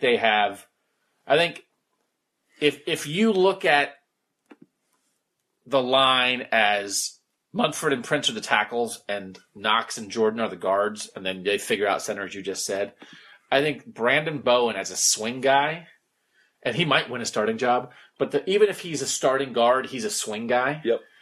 I think Brandon Bowen as a swing guy is an excellent swing guy.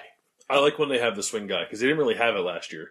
They had that was Chase Farris. Like someone goes down, you can put him on either spot. You love that story, the sixth lineman story. Great. Well, I can write it again. I'm excited about it. Yeah. That's a big deal, though, isn't it? I think so. I think it's huge because they had been remarkably healthy at the beginning of the Urban Meyer era, and not had to deal with that. But who that guy is a huge deal, and I think they should feel good about that. And then again, when you have like a young guy like Josh Myers who's making a move a little bit, that's a good sign.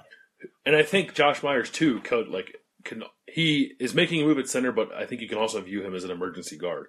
And again, Stud speaks highly of everybody. He spoke very highly of Wyatt Davis having a good, strong close to spring ball as well.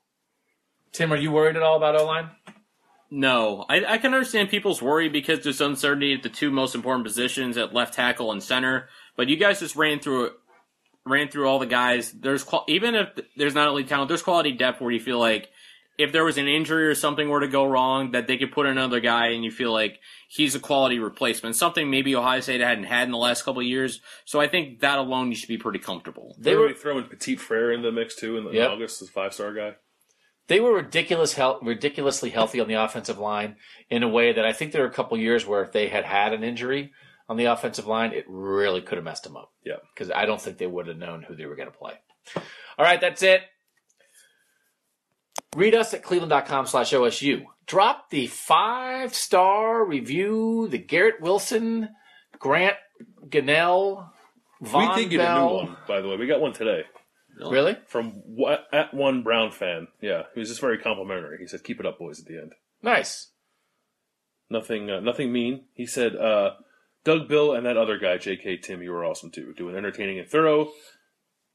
Are an entertaining and thorough cast breaking down all things Buckeyes football, as well as the basketball podcasts, which are a nice treat trickled into the slate during the season. Love the insight, how you play off each other, and the food insights are invaluable. Keep it up." Nice. That's what we like to hear. I swear to God, next podcast I'm going to bring caramel corn. So drop your reviews. Oh, wait, I think that's my food question. Oh, yeah. It can be a quick answer. This is long, but that's okay.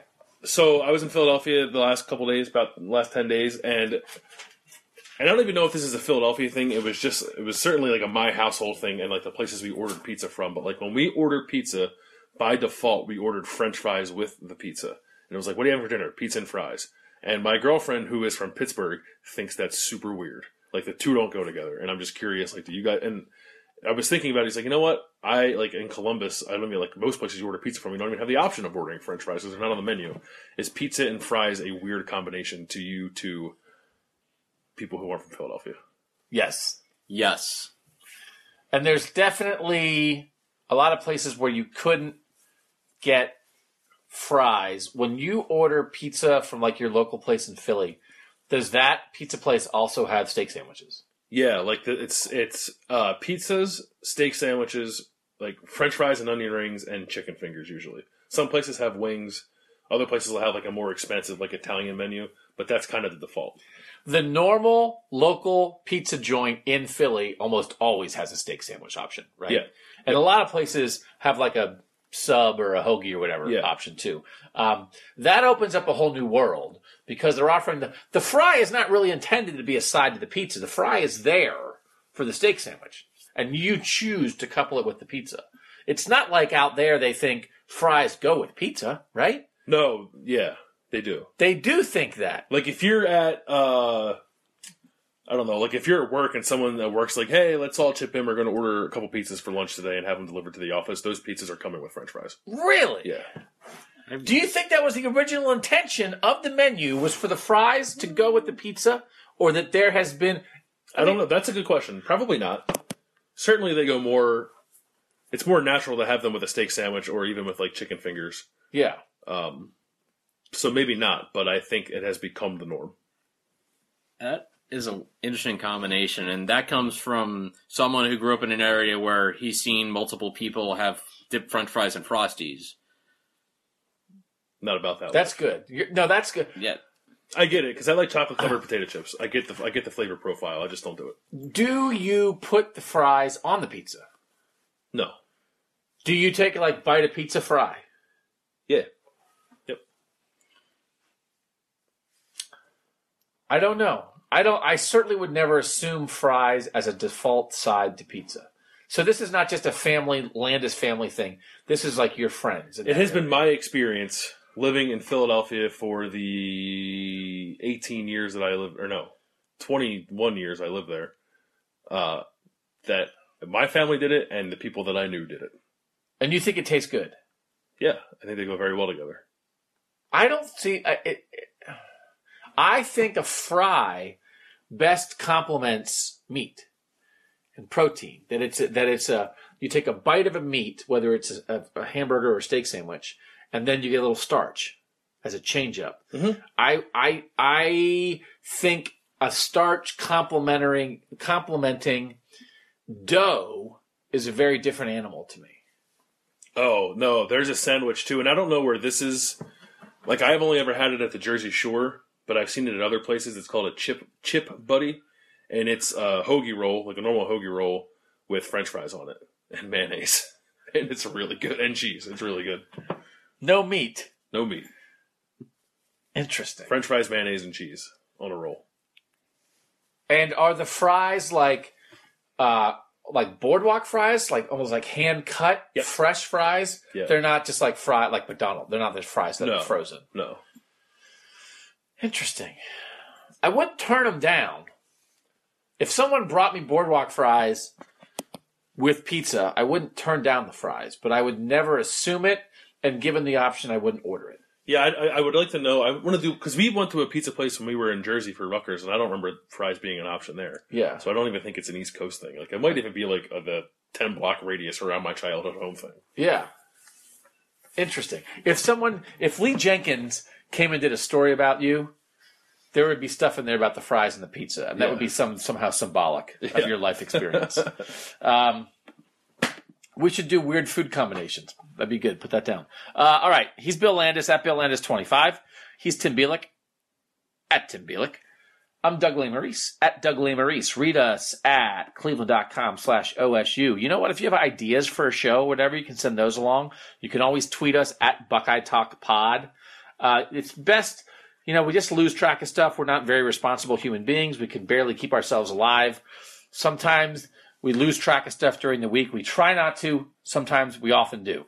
Your best bet is to just tweet us on the day that we're doing the pod and the response to the call. We put out a call the day that we're doing the pod.